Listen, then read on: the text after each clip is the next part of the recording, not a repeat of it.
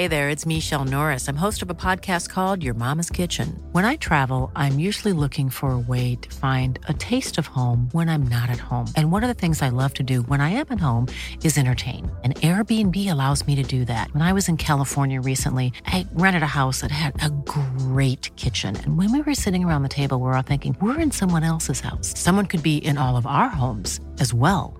If you have a home, but you're not always at home, you have an Airbnb. Your home might be worth more than you think. Find out how much at airbnb.com/host. This episode is sponsored by R.W. Knudsen Organic Just Tart Cherry Juice, a welcome addition to anyone's sleep routine. Pace Case, if you know me, and you do, you know that I'm working all hours of the day, all hours of the night. So the sleep that I do get has to be very good sleep. And I'm always looking for ways to up my sleep routine. Sometimes I'll read a book to go to sleep. Sometimes I'll... The Bachelor? That book keeps me very awake. It's very engaging. That never puts me to sleep. I will sometimes just put down my cell phone after a long day of looking at a screen. It's nice to get some time away from the screen. I also will incorporate some R.W. Knudsen Organic Just Tart Cherry Juice. It truly makes you go to sleep a little easier. It's the thing you need to help you drift off into the dreamland. As more and more people are looking to prioritize sleep, Organic Just Tart Cherry is having a moment thanks to Tart Cherry's potential sleep-related benefits and potential to aid in muscle recovery when you get those gains like clues. We're seeing this in the viral Sleepy Girl mocktail trend on social media. R.W. Knudsen has a whole lineup of natural juices with zero added sugar, so you can feel good about adding them to your wellness routine. It's all about celebrating those daily wins. Organic Just Tart Cherry Juice is made from tart cherries, which may help you get a better night's sleep because they have natural melatonin. R.W. Knudsen crushes only 100% real ingredients, so you can crush everything you do. Pick up a bottle at your local grocery store today. Clues. Underwear drawers, they're not organized. They're like the Wild West, the final frontier of wardrobes. And there's no rhyme or reason to them. You got ones that are super old, different brands, etc. You don't know what to expect. But now I have felt the buttery soft comfort of MeUndies. And now I want to replace the whole drawer with MeUndies because those are my now go-to. I'm currently wearing their long sleeve shirt and my, which is not what this ad is about, but I am also wearing the super soft, sustainable modal fabric thong with no rollback waistband. You want that. You don't want it to be rolling. You don't want it to be showing. And I'm hooked. I don't want to wear anything else. It's all got to go now. Well, this ad actually is kind of about that, Pace Case. Everybody knows MeUndies makes great underwear. It's in the name, MeUndies. But it's not just about underwear. You can explore the lounge collection featuring comfy joggers, hoodies, onesies, and a whole bunch more. And their Move Me activewear collection is the softest activewear on the market. There's no doubt about it. Right now, you can get 20% off your first order plus free shipping at MeUndies.com/roses. That's MeUndies.com/roses for 20% off plus free shipping. MeUndies, comfort from the outside in. It's the Game of Roses. Welcome to the Game of Roses. This is the Game of Roses. Welcome to the Game of Roses. Trying to fix it is not saying pain and itching are the same thing. That's a fact. That is not a fact. That is a fact. No. Yes, it is. Welcome to Game of Roses. This is Pace Case. This is Bachelor Clues, and we are almost at the end of historic Bachelor in Paradise Season 8. We've got only 1 week left in a thrilling 2-episode finale. Did you notice how they teased that at the end of this? Next week, a 2-episode finale. This is part of the problem. I don't even know the schedule, and this is my life. How is it your average viewer gonna know? Well, they were trying to tease that like 2 episodes was going to be a big deal. It's like, that's been the case every week this week, except one, I think. Yeah, tell me when it's not 2 Exactly. episodes. I just watched 4 hours today. Oh, you did all of it today, man. I feel like it's a long 4 hours. That is a long 4 hours. I got to do it night by night. My brother in Christ, let me tell you. Listen, my sister in Christ. I could never do what you've done. That is some very Christ-like level of suffering that you're putting upon yourself. And speaking of Christ, you too can pick up a little emblem to celebrate Christ's birthday. Christmas. That's what Christmas is. That's right. What were you trying? I was like, is it the death one or the birth one? Just for just a second. I watched 4 hours today, my brother in Christ. I understand, my sister in Christ. Yes, we are going to have Christmas ornaments, gore Christmas ornaments that are going to depict our favorite satanic dark lord, Palmer, the new one, DLP.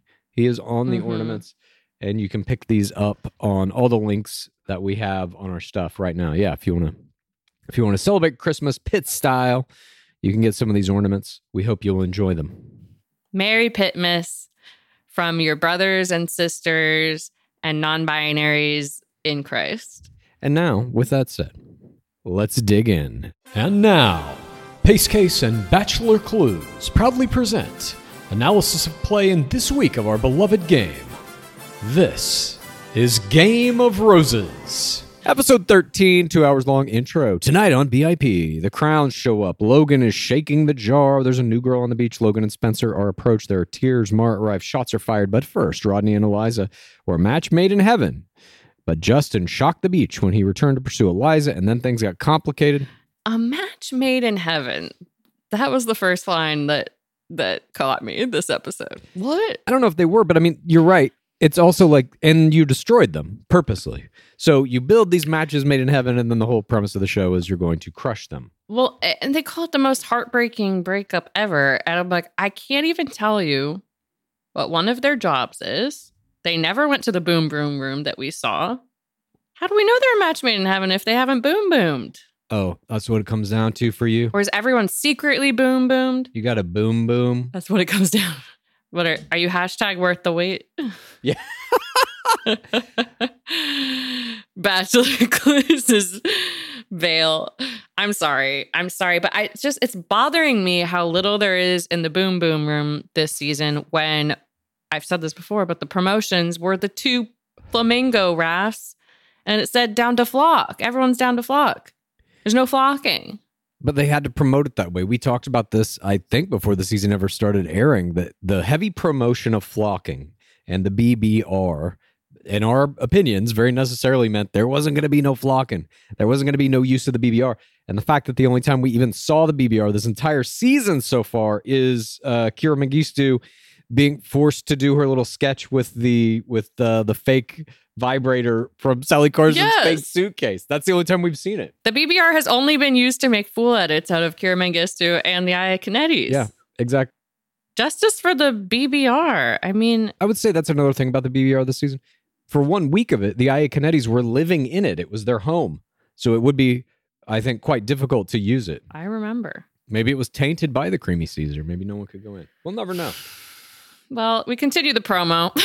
Yeah, let's just skip and go straight to portion 1.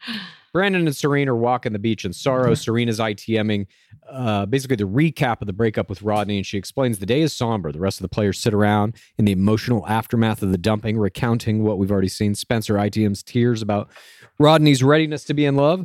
He ITMs that they're there to find love and to create love, and when it doesn't work, it hurts. That's paradise. Jacinia is then in a forced girl chat with Florence about this being the point in paradise that will demand breakups. The guys all agree the place has gotten much darker, and Parisi ITMs how this breakup puts everything in perspective. You're deciding if this is a person you want to spend the rest of your life with. A huge decision. It's going to be a tough week. There will be more relationships destroyed. By design, again, imagine if the producers didn't bring back Justin Glaze to destroy the relationship. Imagine if they let people play their relationships out however they wanted. That simply isn't what this show is. Serene then STCOs Brandon, who is tearsing about Rodney. He ITMs tears over the whole thing, and Serene reminds him that if she wants to chase after someone else, then she's not for Rodney, and he's going to find somebody better, more suited for him.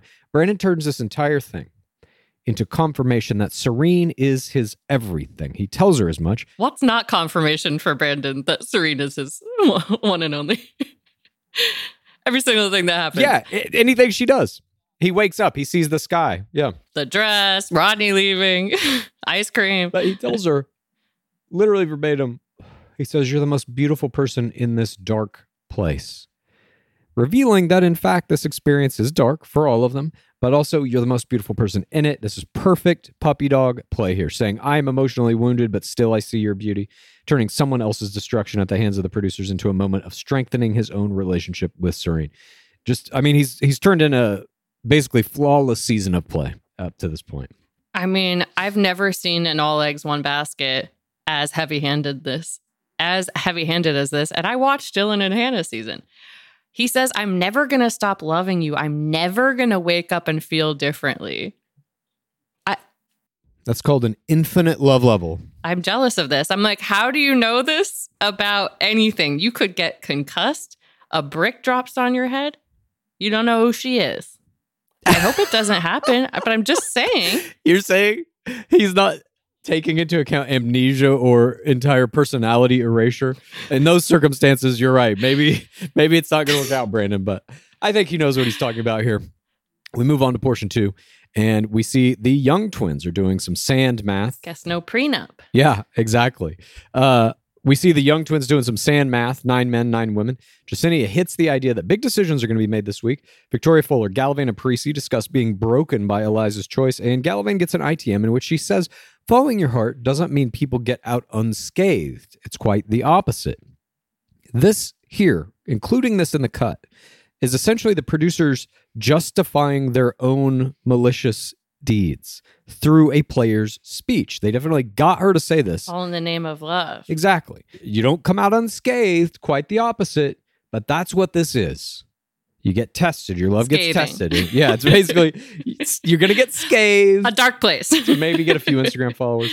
And we see the women all hope that Glaze is going to be happy when he sees Eliza coming back to find him. We then cut to Baltimore. Eliza's walking the streets en route to Glaze's home. She ITMs. He's not expecting her. And she's hopeful they can pick up where they left off now. She knocks on the door. He opens it, surprised. It seems that there may not be cameras in there when he opens the door. I'm not sure. But definitely the producers had to make sure he was there and had to tell him they were going to shoot something. It might not have been that they told him it was going to be Eliza. Maybe they said they just needed to get an interview footage of like the aftermath. I have no fucking idea. But what I do know is that after we get about 30 seconds into this, she comes in, they hug, he ITMs being caught off guard and confused, and they start having this conversation. This is when I start to notice this entire segment looks like it was shot on a fucking cell phone. Did you notice this? The video quality of this is disaster. I mean, it looks like a different TV show. How many people are they flying out to Baltimore besides Eliza? Yeah, I don't know. It might have just, that's what I'm saying, been like her friend shooting it on a cell phone. They were just like, yeah, just make sure you send us some footage. We don't know. By the way, Justin already tweeted about this conversation, a 3-hour conversation condensed into 30 seconds, and then a eyebrow raise emoji and a shrug man emoji. He's also gone on record. There was an interview that came out with him. I forget what it was, some online outlet, in which he said that the producers told him when he came to the beach that Eliza was talking to other people, but not to any of his, in quotes, boys, none of his friends. Then he gets to the beach and the exact opposite is true. He has overtly stated that the producers directly lied to him. Wait, the first time or the second time? Second time, to get him to come back. Yes, exactly. They were like, we need a resurrection. I think we can say that we misinterpreted the term boys. Yeah, like, I mean, they basically just straight lied to him, and he's admitting this. I thought you meant like your top 2, bro. Yeah. Not the outer circle, Rodney. But this whole fucking thing is like what we've been talking about with the Sauce Wars. He's just openly now saying like, on something that isn't even that consequential, Like, they lied to me to get me to come back to try and do this thing. It's like, he didn't get a villain edit in any of this. Nobody looks that bad in any of it. I wouldn't say he got like a hero's edit. No, neither would I. I feel like he kind of got painted as like the person who killed Rodney. Maybe a little bit, but here in this scene with Eliza, he is like valid in what he's saying, or at least that's how it's presented. He essentially says, you know, I wanted somebody who would have picked me first. I was right in front of you, and why didn't you pick me? And she's like, I can't argue with that. We get a few tears, and she essentially leaves, and that's the end of the scene, and that's all we're ever going to see of this. That's how they wrapped all that up in a nice, neat bow. They had a good relationship going between Eliza and Rodney. They fucking destroyed that, and now nobody's with anybody, and nobody gets to be happy, and they're shooting it all on a cell phone. Eliza is like, gets up. I thought she was just getting up for a second, and then they make it look like she's like, I'll be right back. And then she just wanders down the street. Yeah, she had to go to Starbucks real quick. Portion 3 begins. We get a seagull picking this dead fish, just like a fish head. That was almost my creature of the week until something that happened in the other episode. Everybody's still moping around. We get the sad piano score. People are still talking about how sad they are for Rodney. Florence tells Jacinia they need an exorcism. I thought we might have seen an exorcist appear here. We did not. She ITMs, the vibe is toxic, but she hopes this week will be better. Better vibes. She wants fun and no drama. Spencer here gets some tears. Then Mara Agrate meets DLP at the gates to hell. She is the official 41st Sand.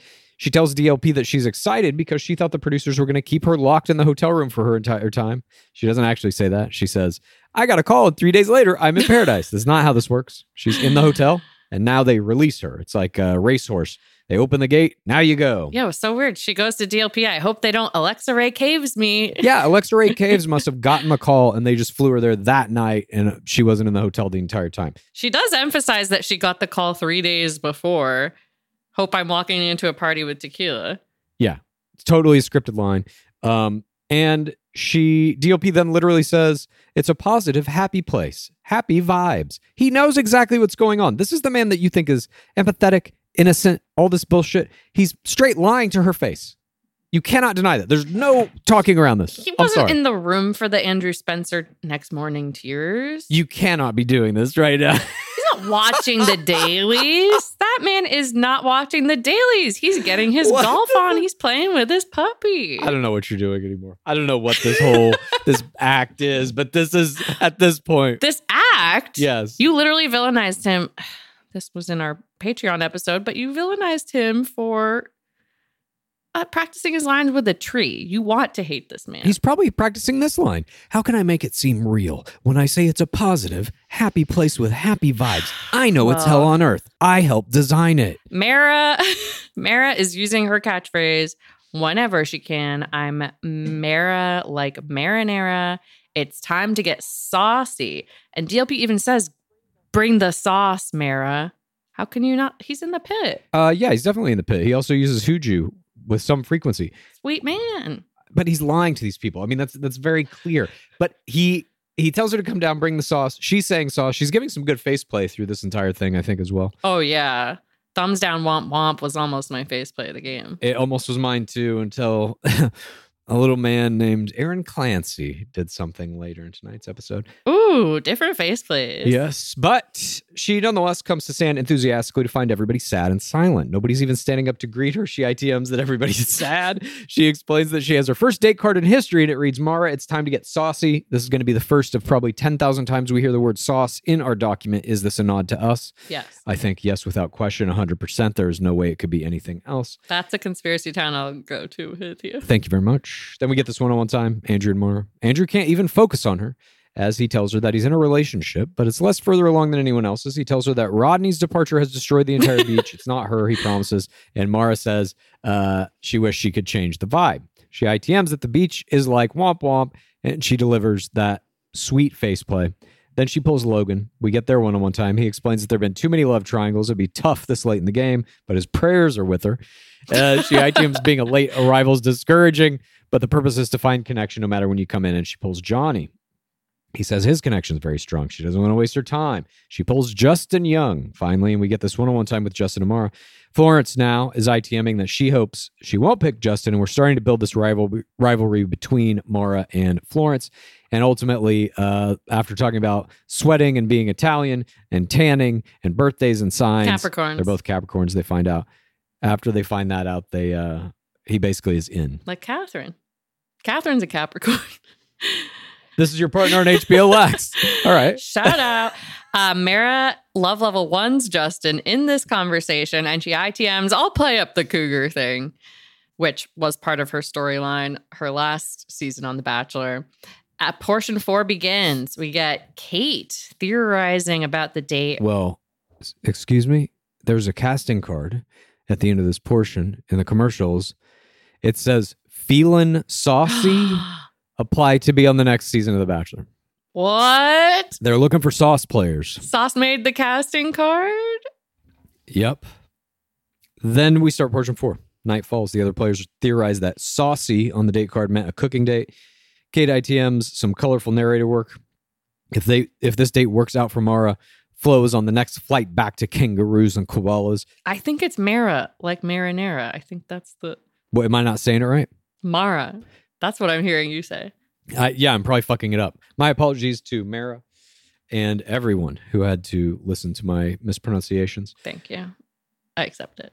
But she makes this kangaroos and koalas jokes. Then we get Mara approaching the group, asking to hang with them. She tells them she took a shot of tequila and she's feeling all kinds of ready. Flo says she'll be ready when she brings Justin back. And Mara, says a little competition never hurt anybody. And then Florence says, who said anything about competition? This rivalry is building right before our eyes here. Saucy. And we get a nice moment of Mara here saying the word saucy with a little face play flourish on it. But then we see something else. We see the power of one Victoria Fuller. I knew you were going to say one of the greatest players really in Paradise history, and just one of the most interesting players I think that we've ever had in the game for a wide variety of reasons. So essentially what happens is the producers cut in this ITM here from Fuller, in which she delivers face play. She delivers pantomime play when she does like a cougar claw, and she says, "Rawr, battle of the cougars." Now, this line was given probably to all of the women, all of the men, or some version of it. The producers had every player come in and sit for an ITM and say, talk about the cougars. We want you to use the word cougar. We want you to talk about the age difference, make it funny, whatever. All players had this opportunity. I'm 100% sure of that. Mm-hmm. And she wins. Victoria Fuller fucking wins it with this. And she's rewarded. She's the only person who gets a full ITM punctuation of this idea that Mara is too old for the guy she's dating. Outstanding work. She might be the strongest colorful narrator of this season. And she's not who I thought it would be. But when she does her ITMs, they're magical. This was almost my face play. Who's a better colorful... I mean, you have Aaron Clancy. Obviously, he's got to be the winner. Yes. Even Bonsall, I would say, is in that category too. Here's the thing where she beats them. She's more... I don't know if she's more charismatic than Clancy, but there is something about her. You think Bonsall is a better colorful narrator than Victoria Fuller? He's better with catchphrases, yeah. But Victoria Fuller has more of a presence in the ITM. I don't know how else to explain it. She's got that star quality. Bonsall has just he's the working man's colorful narrator. He's got the lines and he can deliver them pretty well. He's the writer. Maybe he's the writer, maybe he's not. I'm not sure who's writing his colorful narrator lines, but he's the writer and she's the leading lady. If it was a movie about colorful narrators. Exactly. If it was a weird rom-com about colorful narrators. I'm just saying all three of those players are very good colorful narrators. I like her more than Bonsall. Her and Clancy, for me, that's a hard decision to make because he's got the lines, he's got the charms. Yeah, I forgot for a second. I'm so sorry. I forgot about Clancy for 1 second. I agree. I think they are the top two colorful narrators. I don't even think Bonsall is in that conversation, but that's, interesting. No, I'm not saying that he is either. I'm just saying that he was a good one, I would even say Kate is a pretty good one. I would put her and Bonsall in the like man and woman 2 tier. She's like the villain, colorful narrator. Yeah. Well, Fuller has a little bit of villainous qualities from time to time in her ITMs as well. At any rate. She's not getting a villain edit. Anyway, we get on to this one-on-one between Mara and Justin. And Shanae and Kate are theorizing that Mara's going to lay it on. We arrive at a table in the hotel grounds somewhere, and we meet Chef Dora. I believe this is Chef Dora Vargas, and she's going to teach them how to make churros. Now, Dora Vargas, let me just say up top, Chef Dora was my Jorge Moreno bystander of the week. Dora, if this is the same Dora Vargas, also a chef, also who worked at this hotel, was in episode 9 of BIP 7 when she guided Mari Pepin and Kenny Brash through eating tacos off each other's nude forms. And I believe it was also her again in episode 10 of season 7 when Anna Redmond and James Bonsall himself, the very man we just spoke of, were made to become human churros. So this is a repeat date. She is getting to do it again. This is starting to venture into Jorge Moreno territory. Franco Lacosta territory. Yes. Franco Lacosta territory. This is starting to venture into that. Keep bringing her back. Fred Willard. Yeah. And we even see at the end of this episode, she's in the fucking tag.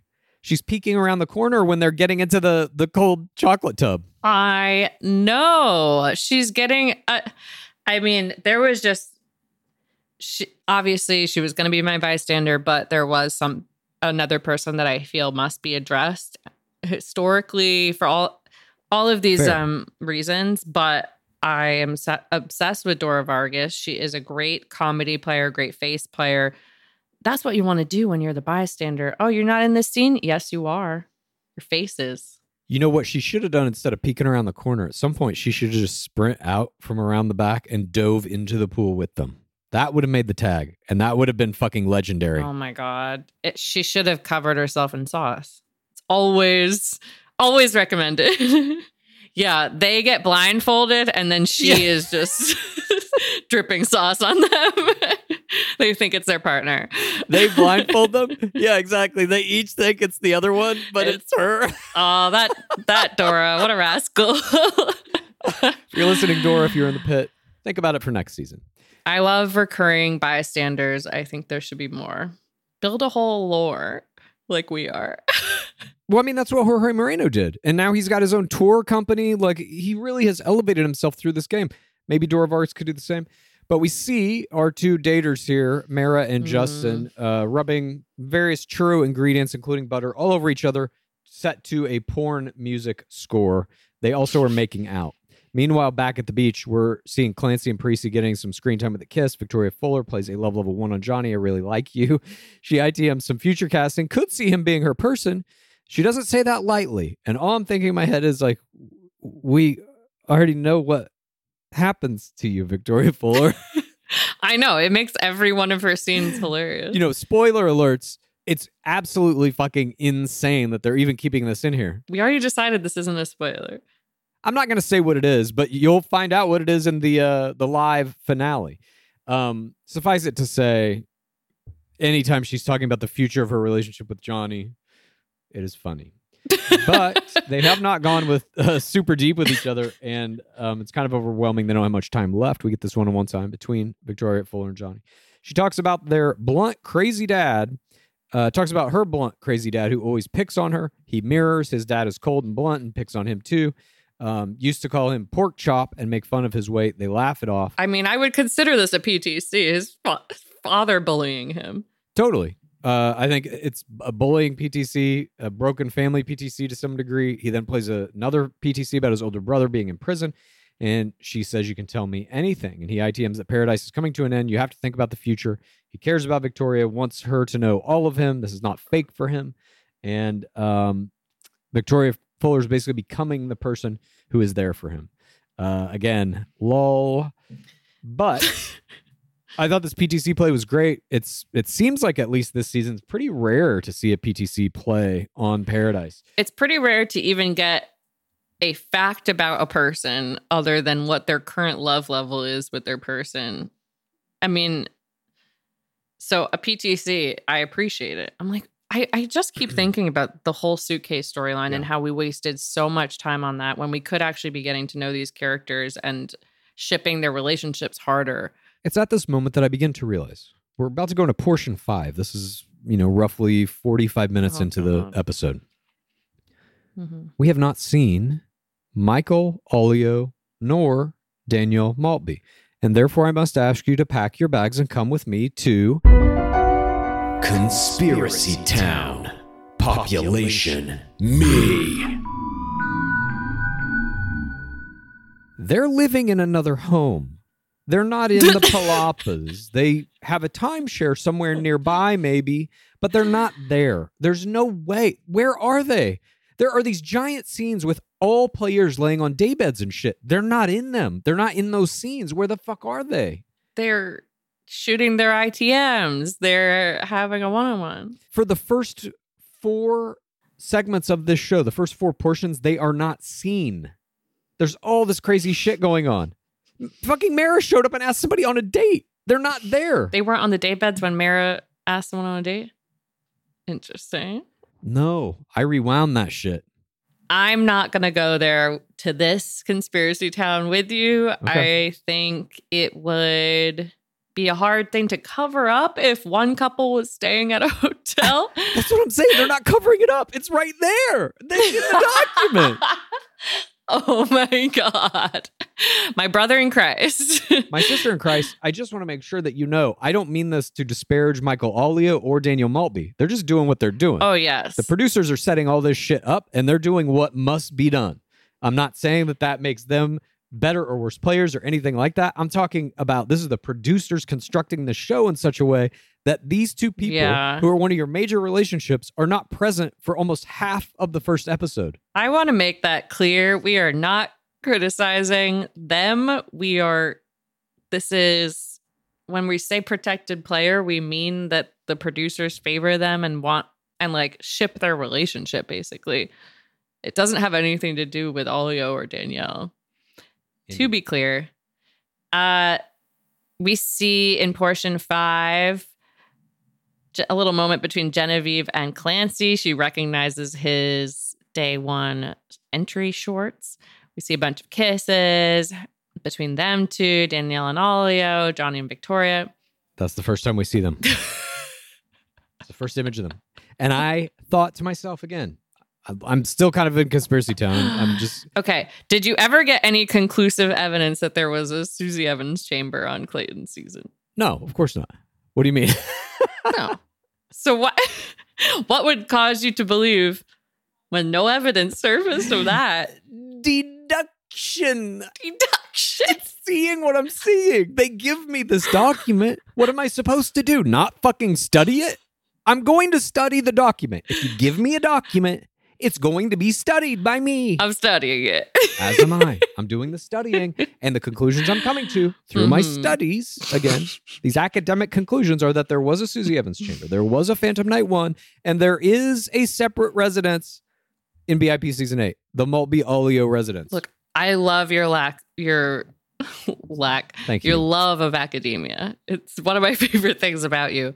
But this one just feels like maybe they're just edited out for some reason, or they had to do it while they're shooting their ITMs. I just feel like there's a simpler explanation that makes sense. But I would expect nothing less from a DLP apologist. Shots fired. I'm trying to do it how Victoria Fuller did it. They're about to pop off. What did she say? Oh, whatever.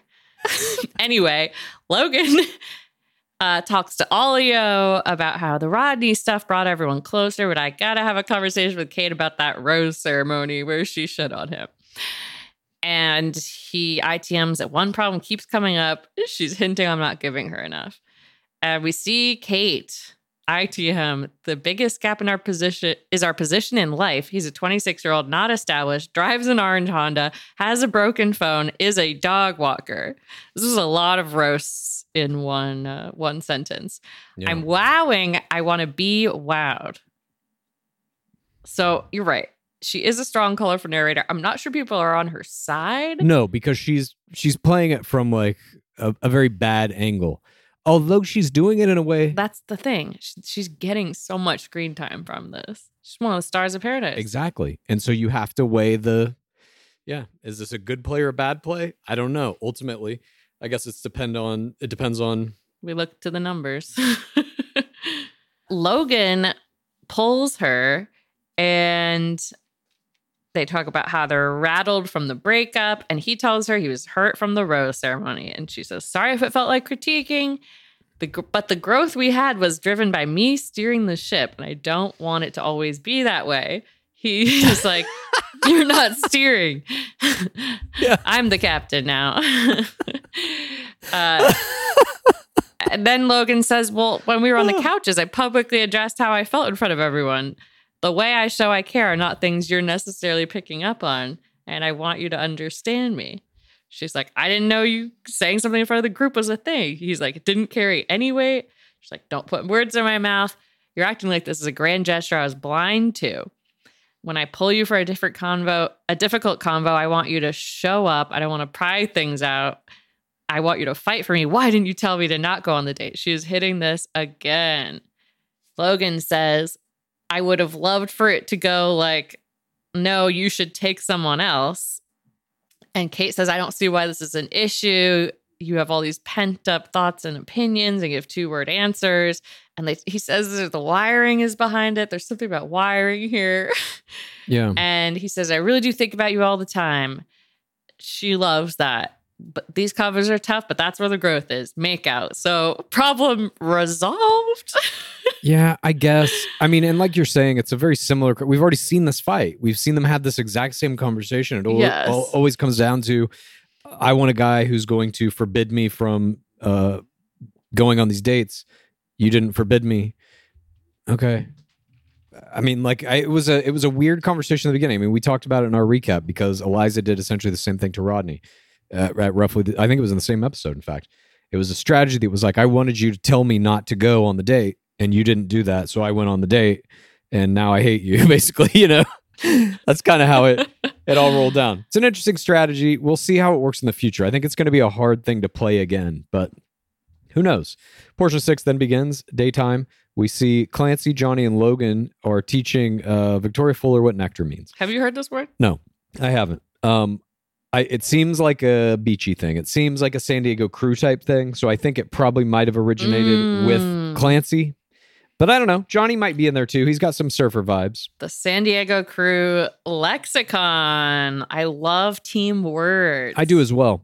And we really see why Clancy's a star of paradise this year in this ITM where he lays out the definition. Nectar means anything good in the world.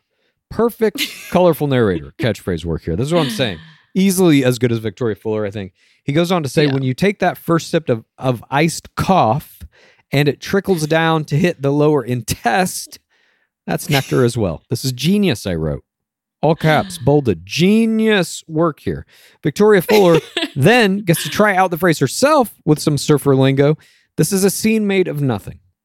It's just them talking in weird gibberish words, their own little fucking language. Mm-hmm. And it plays a full scene. Gets them all screen time. This is a page literally out of How to Win the Bachelor, written by myself and Lizzie Pace.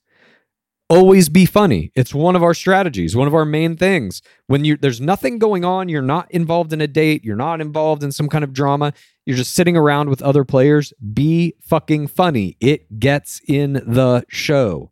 And we have seen it happen here. We see Mara greet Justin in the morning at the bar. She ITMs, we got lost in the sauce last night, and talks about the chocolate churro meets the other twin. And we see this dynamic where Flo is right next to them, and she did not get her morning kiss and hug and is upset about that. She walks by him and says, thanks, Justin, I'm Florence by the way. Unreal. I think she's being way underutilized. I think she's got some skills that we're just not seeing. It makes me want to watch her Australia stuff. Absolutely. They hid her in the beginning, and she's so funny. I agree. I think she's just completely underutilized. And it may be the... I mean, I can only think that it has something to do with like the American producers are kind of like, well, why are we doing this? Fuck this. Let's just stick to the American players, because they didn't produce her season. They don't know really anything about her unless they've watched the shows. They have produced the seasons of all of the American players. They know them. They've had time with them, you know? I think it's probably something to do with that, but... Yeah, and I bet they like probably like look down on the other countries' shows. Probably a little bit. But Mara sits with Mara sits with the other players to discuss her stepfather's Italian heritage, and Florence says it's getting weird. Clancy ITMs that Justin is cool and young and wet, and it seems there's some competition between the older women for the younger men. Logan then gets in this ITM in which he wonders if this is daycare and if their mom is going to come pick them up afterwards. And this is, again, proof positive of the fact that the producers made them all talk about this cougar scenario or whatever, and it was Victoria Fuller who delivered the best line, and so she got that edit in up top with it. We then see Florence is complaining to Maltby. Kate is ITMing being here for the drama as long as she's not a part of it, which I thought was funny. And then Florence tells Justinian she's going to leave because she's being ignored. Maltby then ITMs that Florence is a woman who won't wait for a boy, and then calls her a saucy minx, and then the hottest crusty old sea hag that anyone's ever seen. Huh? What? Okay. I already have a conspiracy town about this. Yeah. It's such a not Danielle Maltby line that I'm like, of course this must have been a question. Like, do you agree that with other people that Flo is a crusty old sea hag? And she's like, no, but if she is, she's the hottest crusty old sea hag there ever was or something. Yes, I 100% agree with you. I don't even think that's conspiracy town. Why else would she say any of this? I don't know. Pure producer manipulation. Justin then comes to stop Florence from talking and takes her for a chat. Maltby gets a producer forced ITM in which she calls Florence Hurricane Flo. So we get some more of that producer scripted.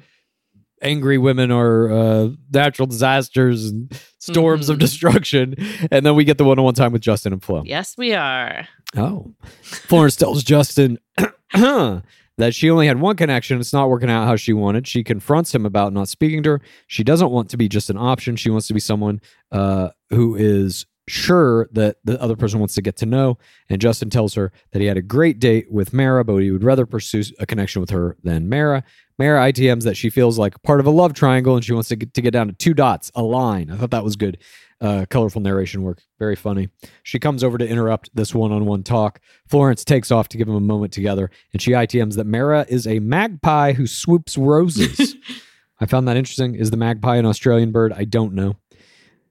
One-on-one time. One-on-one time between Justin and Mara. He tells her he's confused. They had a great date and she's amazing, but he thinks for now he feels a greater connection with Florence. Justin is wearing, in this shot, a Russell athletic shirt. You can see the Russell logo. I thought that was very strange. It's like a Nike or a Adidas or whatever, something like that. Maybe like a slightly lower scale, but usually they blur this shit out or they don't let you wear stuff with logos. Somehow he got it in. Oh, interesting. I was like, does Russell Brand make clothes? No, the brand Russell Athletic. Sorry. He's wearing a Russell Brand fan shirt. Big picture of Russell Brand right in the middle of his chest. How did I miss that? Yeah. He tells Mara that he feels this better connection with Flo. And she's like, what happened in the last 12 hours? And he's like, being with her was different. Hope you find someone. And she does a great face play in response to this. And they hug and they play this goddamn circus music as she walks away. She does this like sexy walk down the beach and they play circus music. And I thought, my sister in Christ, I am also in my 30s. And this was rotten, this music. Everything they do is that. Unless you are one of the scripted hero couples, you're going to get fool music for no reason. You're going to get villain music for no reason. The shit they did to fucking NC in her exit, which we will fucking get to. Oh my God. Oh, that was rotten. It's unbelievable. If you are not one of the chosen players, if you are not a protected player, you're fucked. That's literally everyone now. They don't let, there's like, I would say last season it wasn't quite this bad. You look at somebody like a Demi Burnett. She didn't end that season with anybody. She wasn't a hero player, but she's a respected player in the structure of the fucking game as a whole. And she came, by the way, before the bubble seasons. But they let her do her thing, and she got to have some funny moments, and she got to have some dramatic moments, but they never turned her into a villain, and they never made her a fool. Ever. She's Demi. She's a star of the fucking show. I mean, she was the villain of Bachelor. Yeah. I would argue she sometimes got villain edits with the whole Kenny Mara storyline. Yeah, maybe, but not like this. Not like ridiculed. Not like NC. Yes, not the ridicule is really what it is. If I were NC, I would just like fucking break my contract after this. After that, I would just spill everything I knew. I think we're about to get that. There are so many players that are just like we've said, every edit is now contradicted immediately. You've got Justin Glaze coming out and saying the producers lied to me to get me to come back a second time. Like, somebody's just going to fucking unload it all. I think that's coming very soon. But nonetheless, we see here that Kate ITMs, there isn't a meatball on the beach to go with all of Mara's sauce. I thought that was a good line. And why isn't there a meatball? I agree. Maybe he was like, you know what? You forced me to pour sauce over myself and turn my entire life into a joke enough. I'll have no more of that. Victoria Fuller ITMs that Mara's chances of finding a connection on the beach are 0. And if she was a betting woman, she would say Mara is going home 1,000%. Mara produces tears again. And we get a little casting card for seniors looking for love. Portion 7 begins. Spencer walks the sand. He ITM's going through a lot of highs and lows without Rodney being there. He's happy to eat breakfast with Jasenia and just kind of chill. She ITM's a loaded love level 1 for him, and she hopes they can sustain through the hard times. And Logan and Olio then have a guy chat about Kate. Logan tells him it was rocky, but they got through it. He sends Kate a drink, and Logan ITM's that he is not usually a guy who can put his emotions to the forefront. Kate then talks to some other players around her. Well, he did send me this drink, but then she jokes that it was free. Yeah. That shit was fucking savage, sinister. Yeah. Loved This is it. a consistent character. Yeah. I mean, I don't think it's a character. I'll be honest. I think this is pretty much her. She might be pushing it a little hard, but the volume, the tonnage. I think she's absolutely exaggerating. It was great, though. A fantastic. That would be my God. theory.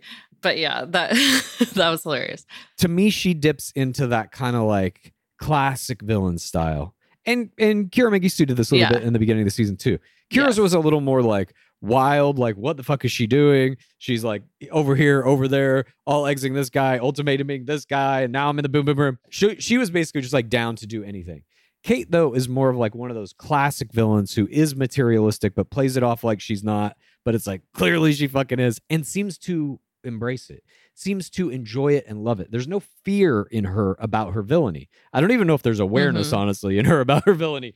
But everybody else, when they start to suspect they might be saying something or getting in a situation that could get them a villain edit, you can see they repress it. You can see that they're not going to go there. She doesn't give a fuck. There is definitely a bravery in Kate's play style that we're not seeing to be very common anymore.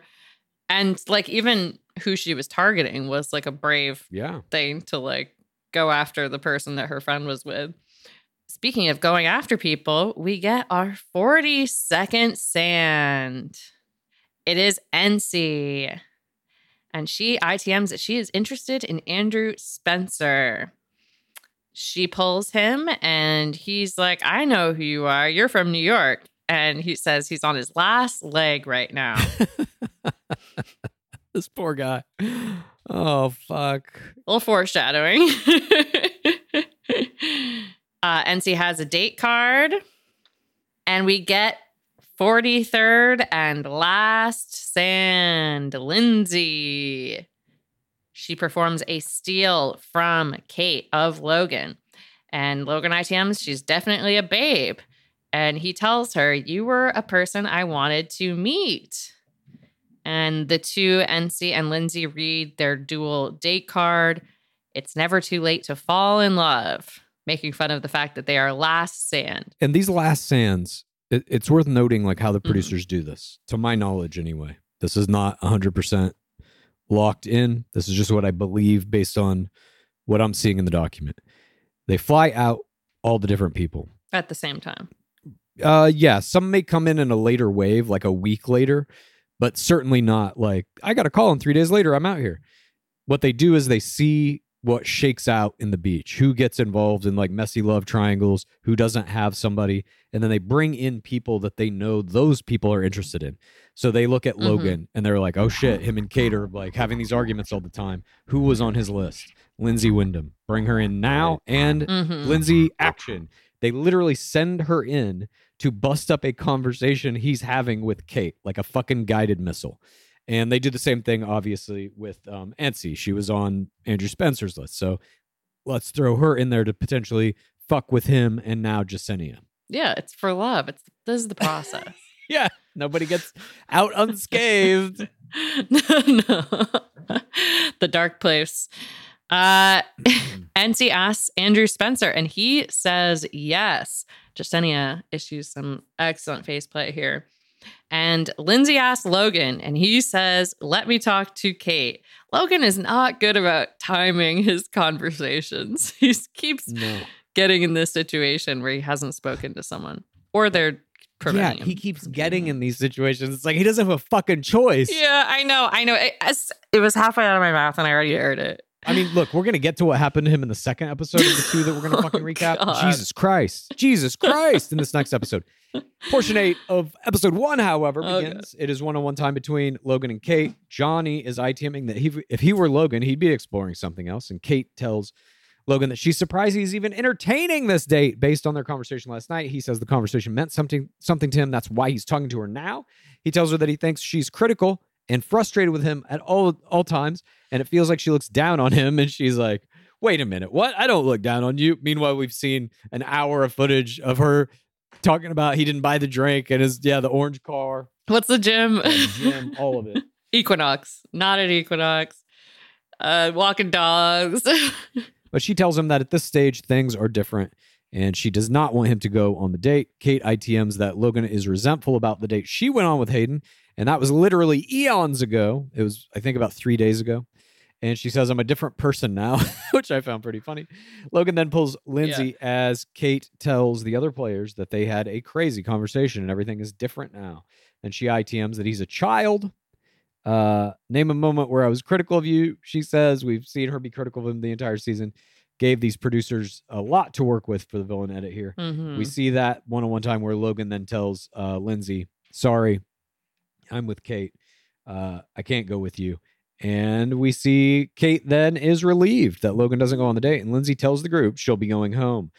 So this self-elimination, she was on sand for maybe half an hour. Who was there longer, Lindsay or Suitcase? Oh, Suitcase. Suitcase got way more screen time than Lindsay did. Sally Carson. I think Sally Carson probably got a little more as well. A little more.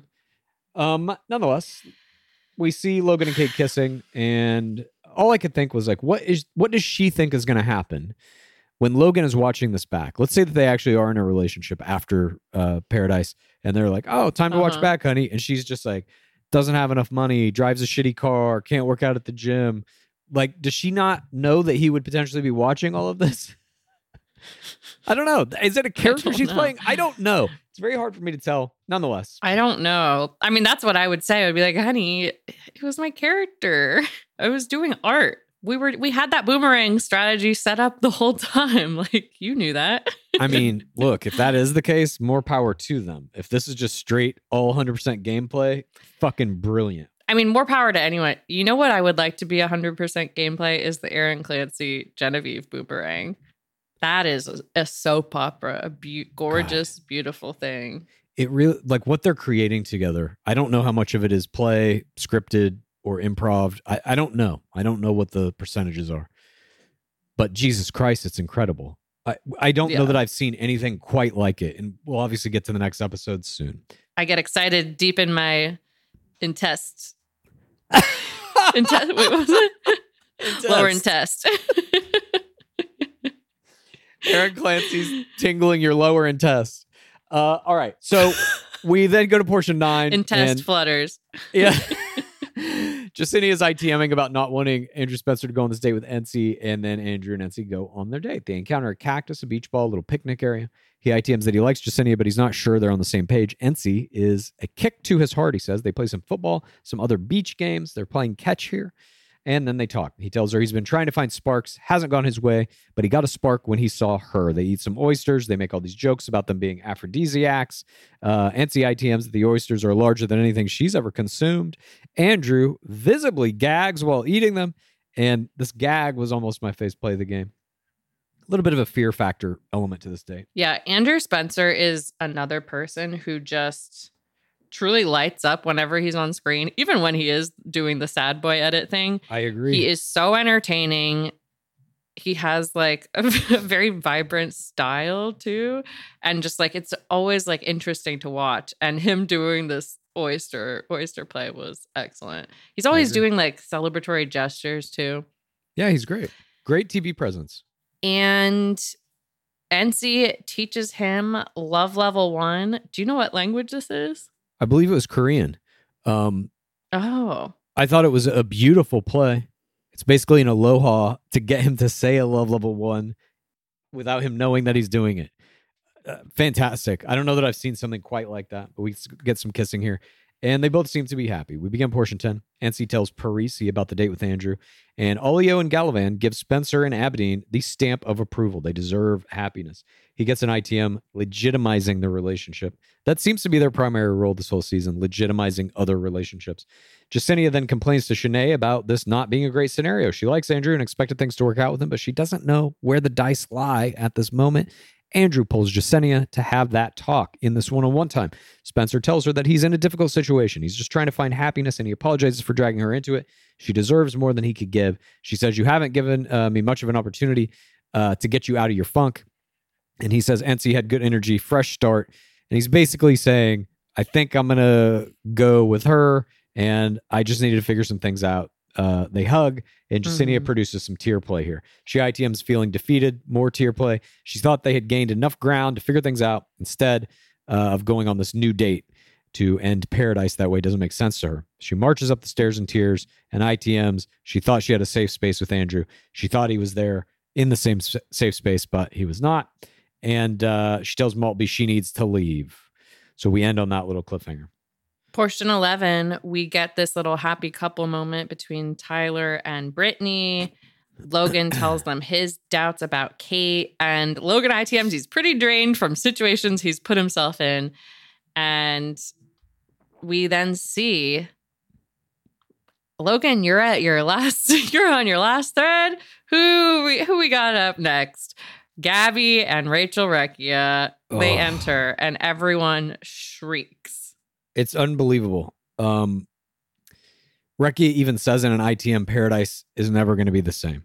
And then we get the promo for the next episode coming up. And the tag after that promo is Mara and Justin getting into this giant, I guess she calls it a sombrero of like cold chocolate, more torture for them to fucking go through. And they're like, oh, fuck it. I guess we got to do this. Meanwhile, Chef Dora Vargas is in the background, peeking around the corner, doing a little bit, doing some comedy acting. Fucking love her. God damn it. I love it. I hope she sets up like a whole like business where you can go and do this with your dates. And then she like helps you like prepare real churros, like, you know, the Dora experience. You can come to this place and get the official Dora Vargas experience where she rolls you up in a fucking taco and slathers like sour cream on you and shit. Yeah. Yeah. I think it'd be fun. I would do it. Sounds like a thing at Burning Man. Portion 14. Now we're on to episode 14. We get a promo. People are thinking about engagements. And then we get the first hint that we're getting this itching versus pain fight. And we see the tiniest little crab cross sand. Then we get kisses between all the couples. Maltby, Olio, Clancy, Genevieve, Logan, Kate, Brandon, and Serene. And then a dark crow. Oh, Are we rewatching the last 5 minutes from last episode? Oh, yes, we are. Yeah. It's the Rachel Recchia and Gabby Windy entrance again. Yes, handhold. Gabby shows her rings to the ladies and they scream. This is also, when is this shot? Both of them are engaged? I think this is shot, it's before their season starts airing, but it's after it's completed, obviously. So I don't know exactly when, but we get this idea as they're coming in that the women are all happy to see them, the guys are not. And Shanae ITMs that Logan, Johnny, and Tyler's faces went white when they came in. And the Crown's ITM that it's weird to see their exes and they don't know what to say if it's someone they don't necessarily enjoy. We know so much. We have insight. And we're presented with this idea now that even villains in Paradise are not going to be allowed a fucking redemption if the producers don't want it to happen. You might have gotten a shitty villain edit in the main game that you managed to leave behind and you're coming here and maybe you're even in a successful relationship or something you want to pursue, something that maybe has some problems, but you think you can work it out. Now you can't even leave that shit behind anymore. I mean, this is kind of what we saw with Clayton Echard too. He obviously got a massive villain edit, but the idea that like it doesn't end, that season doesn't end. We're going to do whatever the fuck we want to you to serve our purposes. And right now the producers' purposes are to grind you into fucking dust and make you have nervous breakdowns and giant group fucking breakdowns and just turn everyone in the show who's not a protected player into somebody who is sobbing and demanding to be let out of the... Support for today's episode comes from OneSkin. If you have sensitive skin, you're going to want to hear about OneSkin's scientifically proven topical supplements. This is face, eye, body, shield, and it can all be used with any of their other products, which are free from over 1,500 chemicals and preservatives that can make skin red, irritated, or itchy. Their products are safe for sensitive skin. It's just one of the reasons they've earned the Skin Safe seal of approval. You got to keep that skin glowing if you want to be keeping up the level of face play that I've got going on. And OneSkin was founded by an all-woman team of scientists. Their products are backed by extensive lab and clinical data to validate their efficacy and safety on all skin types. Their topical supplements are the easiest way to keep your skin healthy and hydrated without the harsh ingredients or irritation found in other skincare products often. OneSkin is the world's first skin longevity company. By focusing on the cellular aspects of aging, OneSkin keeps your skin looking and acting younger for longer. Get started today with 15% off using code ROSES at oneskin.co. That's 15% off oneskin.co with code ROSES. After you purchase, they'll ask you where you heard about them. Please support Gore and tell them that we sent you. Have you ever experienced a dry, itchy scalp or ever wondered why your color isn't lasting as long as your hairdresser promised? Well, unfiltered, mineral-filled water could be the reason why. Did you know hard water is a leading cause of damaged hair and dry, irritated skin? And that about 85% of the United States uses hard water filled with dissolved minerals and added chlorine. That's where Canopy's new filtered shower head comes in. Known for their beauty hacks and reimagined humidifier, Canopy is dermatologist recommended. This unique 3-stage filtration system greatly reduces contaminants and odors in your shower water. Best of all, the Canopy filtered shower head is hassle-free, installation's a breeze, and its unique quick-release filter replacement feature allows for seamless filter replacement. Go to canopy.co to save $25 on your Canopy filtered shower head purchase today with Canopy's hassle-free filter subscription. Even better, Gore listeners can use our code ROSES at checkout to save an additional 10% off your Canopy purchase. Hurry, your hair and skin will thank you. Clues. Underwear drawers, they're not organized. They're like the Wild West, the final frontier of wardrobes. And there's no rhyme or reason to them. You got ones that are super old, different brands, etc. You don't know what to expect. But now I have felt the buttery soft comfort of MeUndies. And now I want to replace the whole drawer with MeUndies because those are my now go-to. I'm currently wearing their long sleeve shirt and my which is not what this ad is about. But I am also wearing the super soft, sustainable modal fabric thong with no roll back waistband. You want that. You don't want it to be rolling. You don't want it to be showing. And I'm hooked. I don't want to wear anything else. It's all got to go now. Well, this ad actually is kind of about that, Pace Case. Everybody knows MeUndies makes great underwear. It's in the name, MeUndies. But it's not just about underwear. You can explore the lounge collection featuring comfy joggers, hoodies, onesies, and a whole bunch more. And their Move Me activewear collection is the softest activewear on the market. There's no doubt about it. Right now, you can get 20% off your first order plus free shipping at MeUndies.com/roses. That's MeUndies.com/roses for 20% off plus free shipping. MeUndies, comfort from the outside in. This game. So anyway, Gabby then shows her engagement ring, which gets some excited screams. Sparkler screams, the highest pitch of all. And the guys, they get a good opportunity for comedy and a forced guy chat about the crown showing up. And Clancy does something here. That was my face play of the game. Ooh.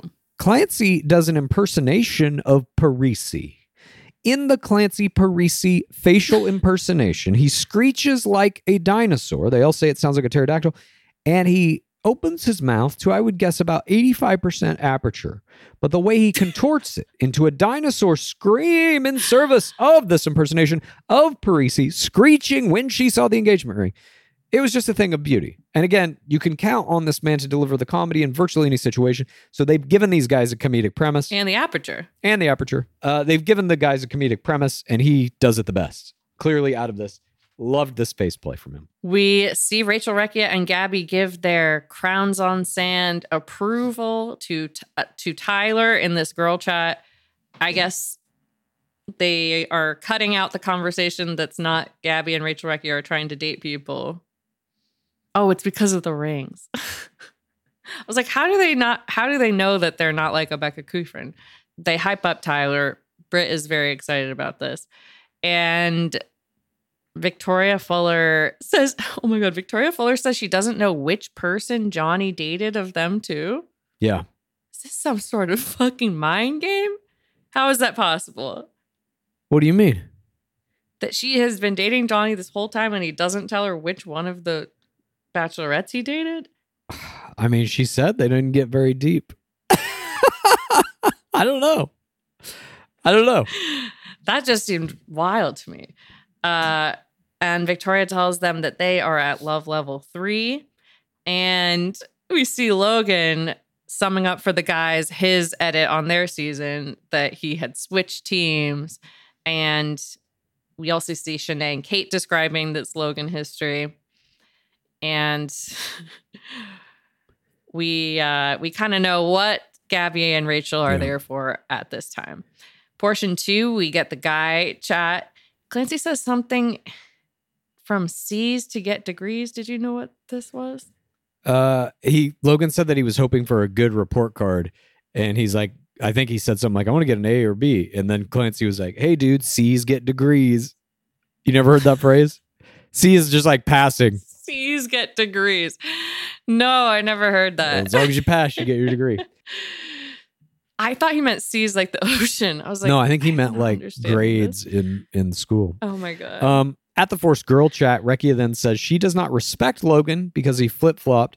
Kate pulls them then into a private chat, and we get this 2-on-1 time with the Crowns and Kate. Kate Gallivant pulling Rachel Recchia and Gabby Windey into this girl chat, private girl chat with former Crowns was my play of the game. I feel like, look, it's probably producer setup that Kate is going to be the one who gets to have this conversation. But 100%. I do feel like any player could have done this. Mm-hmm. And at the time I was like, oh, is this Kate's idea? I honestly wouldn't put it past her. And Huh. I'm going off of that premise. All right.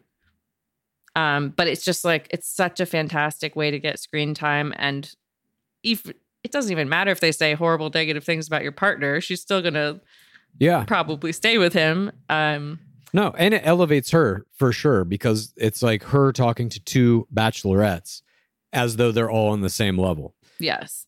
And her talking to them it's also this conversation. Kate says that they have great chemistry, and Gabby's like, even what we just heard, we were like, not again. And Rachel Recchia starts theorizing on Logan and is like, he needs to have the power. I don't respect Logan. And I was like, wait, Rachel Recchia is saying I don't respect Logan twice? I don't think so. I think they just played it here and earlier. And she says she doesn't think he's changed. What? She hasn't talked to him at all in Paradise. She's literally been there for like 20 minutes as far as we're telling. There's no basis to make this claim. I think it's a producer-fed line. We need you to go in there and basically fucking tear down Logan. You don't think he's changed. He didn't respect you on the show, whatever. And then she even ends the conversation by going, so Kate, what are you going to do? And then Gabby's like, you know what to do. The insinuation is you have to dump him. I think this is all scripted. Especially coming off that season Bachelorette 19, where they're having all those scripted girl chats. Like, they're just in that mode still. And the producers are like, we need you to go down there and say this. And they did it. Yeah, they're like, we need one of your famous girl chats that everyone loved. By the way, Kate throughout this season is holding Gabby's leg and says, you guys need to be my cheerleader. And when they're walking away, she's clutching Rachel Recchia. She has befriended these double crowns. Yeah. In like, I mean, everyone screamed when they came in because that is the epitome of the nation at that time, the people who are the Bachelorette. And so to make this instant connection with them, I just thought was very impressive. I agree with you. But as instant as the connection was, the breaking of that connection is equally as instant because both of the crowns, after coming down to basically say Logan's a piece of shit, then immediately evaporate. They're gone. What the fuck? Yeah. They were just brought in to kick Logan in the balls and then leave. That was it. That was their whole purpose, is to come in and try and make that relationship destroy itself. If they don't come in, if they don't put this in her head, whether it's actually in her head or not, I don't know if she's like playing a full game. I don't know what her ratio of 4TR to 4TWR is. I really don't. But let's assume that it's not a game. Let's assume that she's 100% 4TRR. You can't calculate it like Aperture. I'd say she's probably she may be a 50-50. Anyway, I'm just saying that the only reason to bring them in to do this is to destroy the relationship. Whether it's 4TWR or 4TRR, doesn't really matter. The only motivation to send these crowns in to have this conversation is to fucking wreck that relationship. Mm-hmm. It's not to test the relationship. They didn't have them hosting the Sadie Hawkins dance. Exactly. They brought them in as guided missiles to destroy the weak relationship. And that is it. And again, this is proof that you can now not escape whatever you did in the main game. Unless you're, again, a protected player scripted from the beginning, when you come to Paradise, you're fucked. Period. Unless you're Thomas. Yeah, goddamn. I mean, is he the greatest Paradise player of all time, Big Body? Perhaps. Goddamn. Yeah. I know. We begin portion 3. Logan is talking to Tyler about the warning that he could see that Kate is getting. Before we get that, we get a little creature. There's a little creature creeping along the top of a fence. That noise. Yes. This creature is a raccoon. And this creature was my...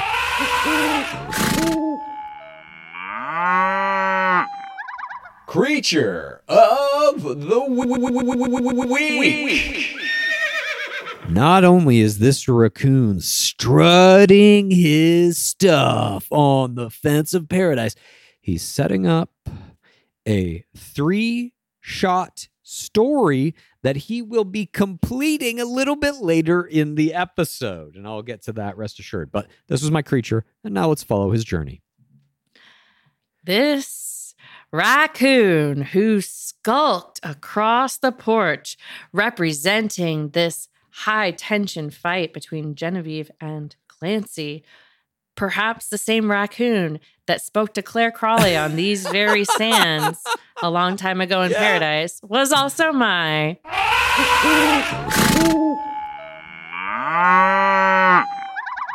Creature of the week. raccoons. I have always had a soft spot for raccoons, not, the other one we won't mention. I've seen a lot of raccoons in videos on YouTube. I think it was Pocahontas. I got a little stuffed raccoon. Did she had a raccoon, I think.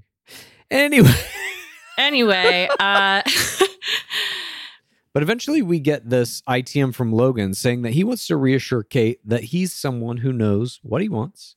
And the Chiron on this ITM reads, "Can't seem to do anything right." That is in place of where they usually have the profession on this Chiron. And this was my wowie moment of the week. I couldn't believe they put this. Even in text now, they're getting loose with the Chirons. loose with the Chirons. They usually are a little looser in Paradise than they are in either of the main games. But here the Chiron it's actively painting him in a bad light. Can't do anything right. Nonetheless, Olio reads this date card after he's come in proclaiming, "Gather round, nerds." All the nerds do gather round. And Tyler gets the date card. Time to shoot your shot. He asks Brittany. She accepts. He ITMs that he wants this couple to be like the other couples. Essentially saying, I want this to be a higher profile couple than it currently is. He is like, I'm a 3rd place finisher or 4th place finisher. I deserve more than this. Elevate me. He's demanding it here. And we see that raccoon walk across a path one more time. This is the second shot of the raccoon. Parisi and Clancy are then somewhere we can't see. This is the Mike Room Chiron, a new setting we have not seen in Paradise, not a palapa, not the Boom Boom Room, but another holy site. And we don't get to see the visuals of this, but we see the audio. Genevieve tells Clancy she's feeling so impatient, and Clancy says there's nothing to stress about. She says, I'm not stressed, I'm annoyed. Clancy says that's like saying itching and pain are the same thing. Look it up. And they get in this argument about whether itching and pain are the same thing. And Aaron Clancy starting an argument about the differences and similarities between itching and pain was my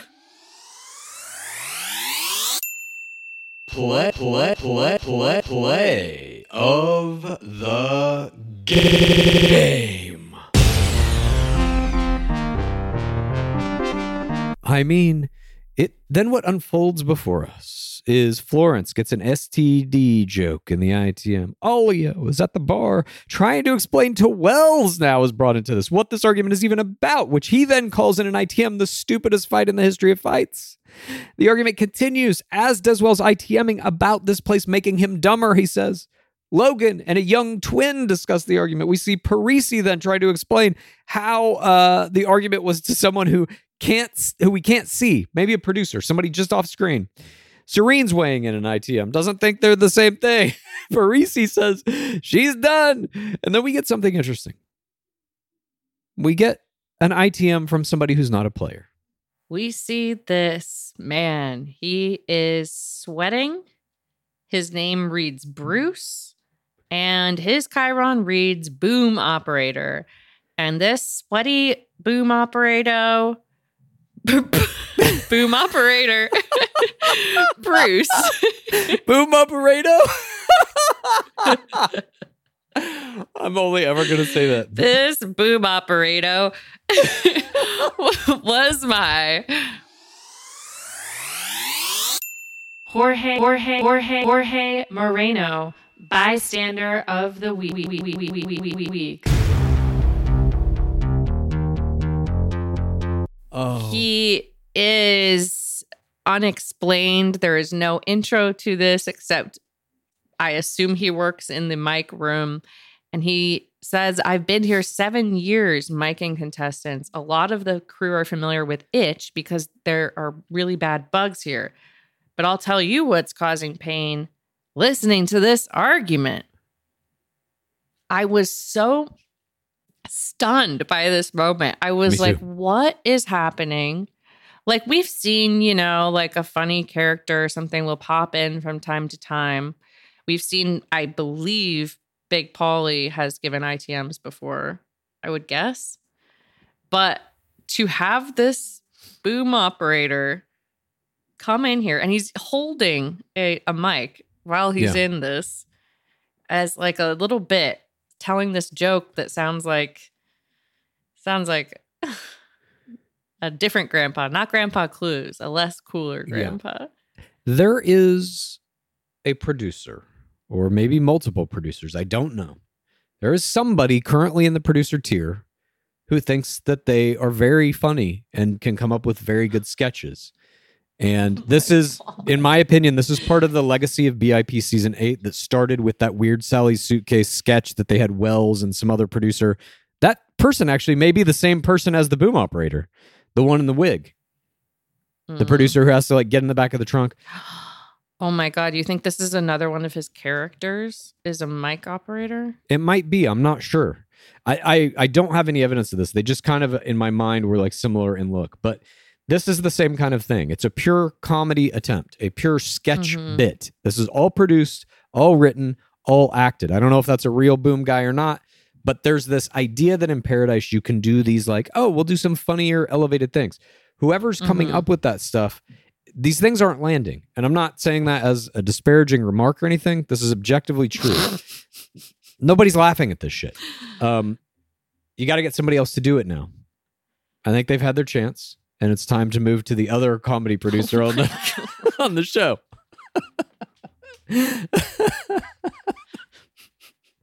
Just one man's opinion, that's all. One grandpa's opinion. My brother in Christ. My grandpa in Christ. I do not want anyone fired based on my comments. No, I'm not saying fire anybody. I'm just saying give somebody else a chance to crack a joke or two. That's all. We see Genevieve packing her bags yet again. She's shouting, "Get me a car, please, or I'll hitchhike." She's planning her own fence jump moment. Genevieve hitchhiking. I love it. She doesn't even have fucking shoes on. She goes barefoot on the jungle path, driving this suitcase, these bags. I loved it. I did too. And you think to yourself, it's high drama. This is the second time she's fully packed all of her shit and has hit the jungle path. For sure this time she's really gone. You feel that. There's no way. Yeah. You wouldn't hit the jungle path with your bags twice. Exactly. There's no way that this can be brought back from the brink. And yet there's this man involved named Aaron Clancy who tracks her down and begins another, basically the same argument that we heard in the mic room. Again, he finds her on this path and we cut to the raccoon again itching itself as they're talking about itching and pain. They put an audio screech under the raccoon and it gets a caption on the screen that reads, "Ouch." They give the raccoon a noise as though it's trying to say something, and then they translate it for us in the caption that the raccoon is scratching itself, scratching an itch, but it's saying ouch. The raccoon believes that itching is pain. The raccoon is on the side of Clancy. This is Clancy's raccoon. What? Yes. Then at the end of this segment, we get a casting card. Are you itching to find love? Why not apply on the next season of The Bachelor? We come back into portion 4. The players are still discussing the strange argument, the polarized nature of the relationship. And we go back to Parisi and Clancy still engaged in this argument. She doesn't want anyone to speak to her like that. He recounts the argument, maintains he was just trying to make her feel better. And then it goes back into the pain and itching argument again. I Googled this, by the way. Itch and pain are closely related but distinct sensations. They share largely overlapping mediators and receptors, and itch-responding neurons are also sensitive to pain stimuli, but they are technically separate sensations. Just to, if anybody out there's wondering whose side you should be on in this argument, who's really the... I had to know. Taking sides. I had to know. I'll do my own research. Okay, fair enough. But eventually they go back into this argument, and at the end of it, he's like, I'm trying to give you all the different types of love that you need and help as much as you can. And they talk about their emotions, and she doesn't want to be talked to like this. And they essentially get over it. They hug it out. Mm-hmm. They are together again. He is the master. I don't know, again, how much of this is scripted or not. I don't know what their ratios of 4TWR to 4TRR are, but he has created here an entire 2-portion narrative arc out of an argument about itching. No one can do this. As well as doing wordplay during it. You're packed in a road. Like, just that phrasing was funny to me. Absolutely insane. I love it. They get uplifting romantic music. And Clancy says, next time I will say, let's talk later. And Genevieve ITM's love level 3 in Paradise comes at a cost.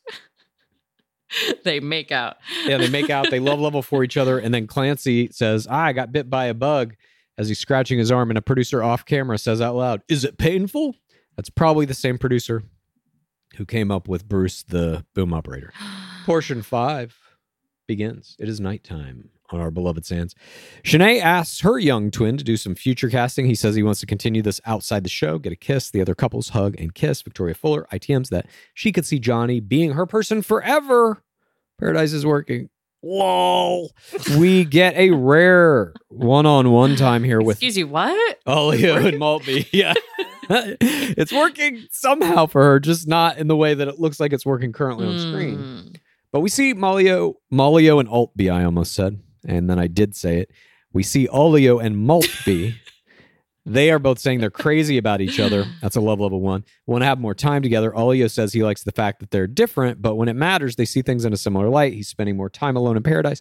Excited than he is, scared, as is she, and he sees this as evidence that his walls are coming down. When Olio says, I care about you too, this love level 1, and he talks about being excited, he lifts his tongue up out of his mouth almost to reach his nose to represent his walls coming down.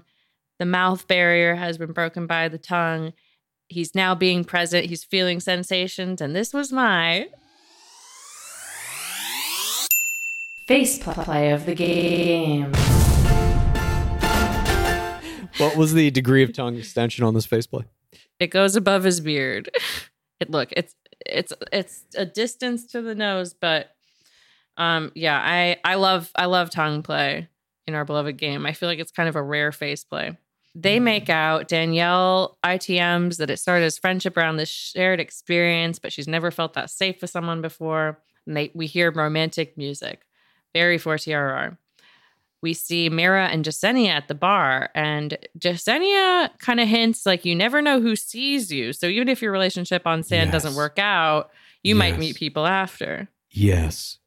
I mean, I loved watching this because it really shows you that these players are all aware of the fact that just being in the show is meaningful for your dating life after the show. Whether you walk out of sand with another player or not, you're at least going to be in the Bachelor world now, going to Stagecoach and all the events. It's elevating yourself in the Bachelor world as well. Yes. You're just coming off of a season that finished airing. So you will be kind of like a hot property for a minute in the Bachelor world. But even beyond that, I think she's also referencing civilians who have watched the show. It's also going to up your stock with them. Oh, yeah. I think there's implied civilians in this as well.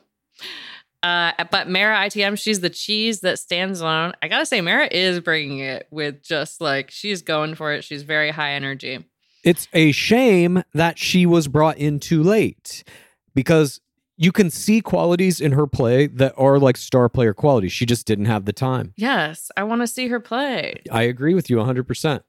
They didn't give her a shot. I'm hopeful that she'll come back next season and maybe they'll give her a higher sand placement, but you know, you never know. God, I just feel so bad for the last sand placements. Like, it's just so, it's horrible. And they don't even give them like some sort of consultation prize or consultation. What is it called? Consolation. I don't even give them some kind of consolation prize. You should get a consolation prize if you're last sand.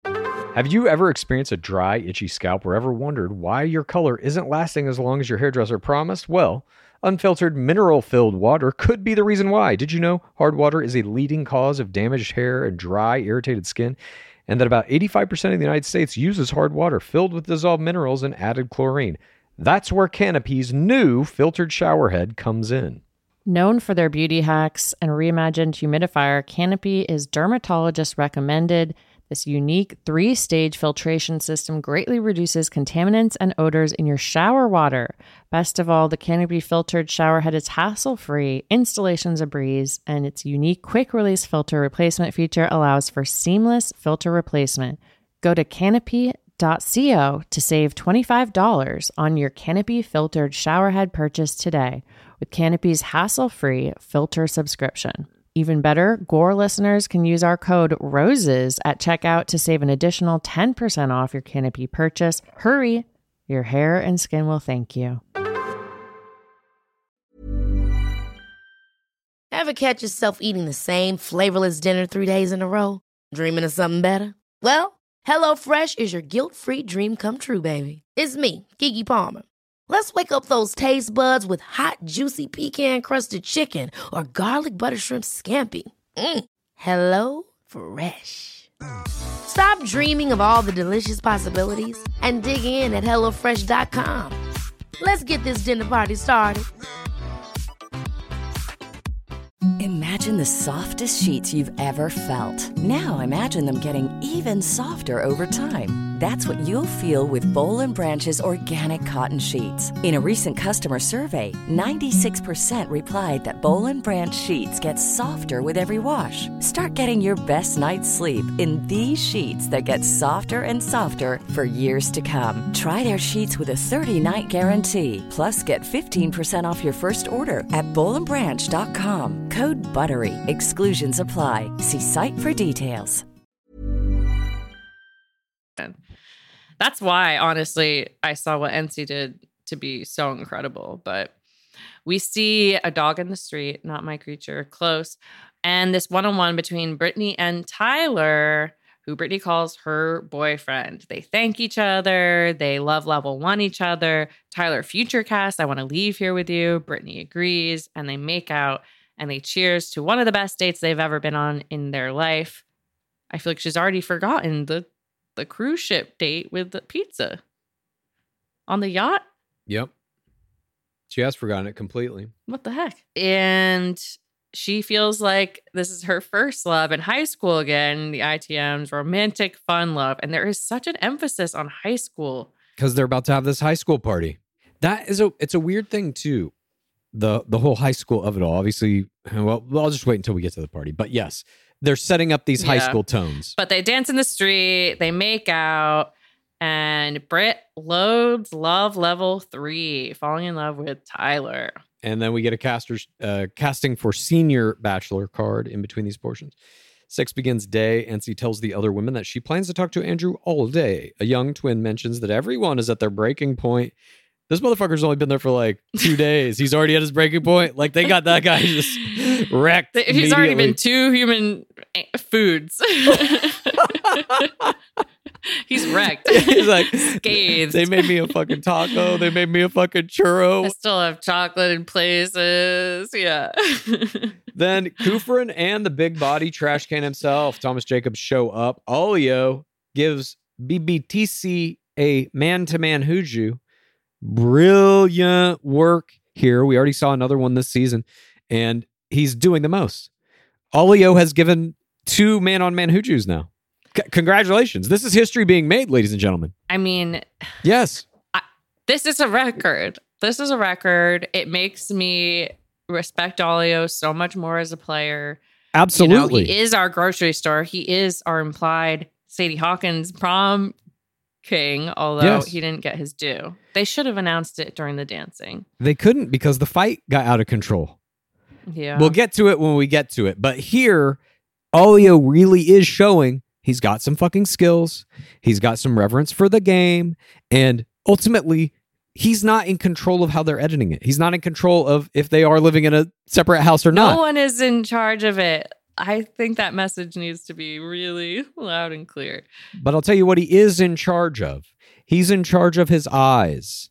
When they turn to see coming down the stairs the biggest body that he's ever seen in a trash can. And he is in charge of his legs when he decides to use them to sprint at big body and throw his legs as best he can around his big body. Now, this Huju's not a good Huju per se. There's no ankle lock. But nonetheless. He's big body. No one can Hooju big body. He's too taller than the Palapas. What?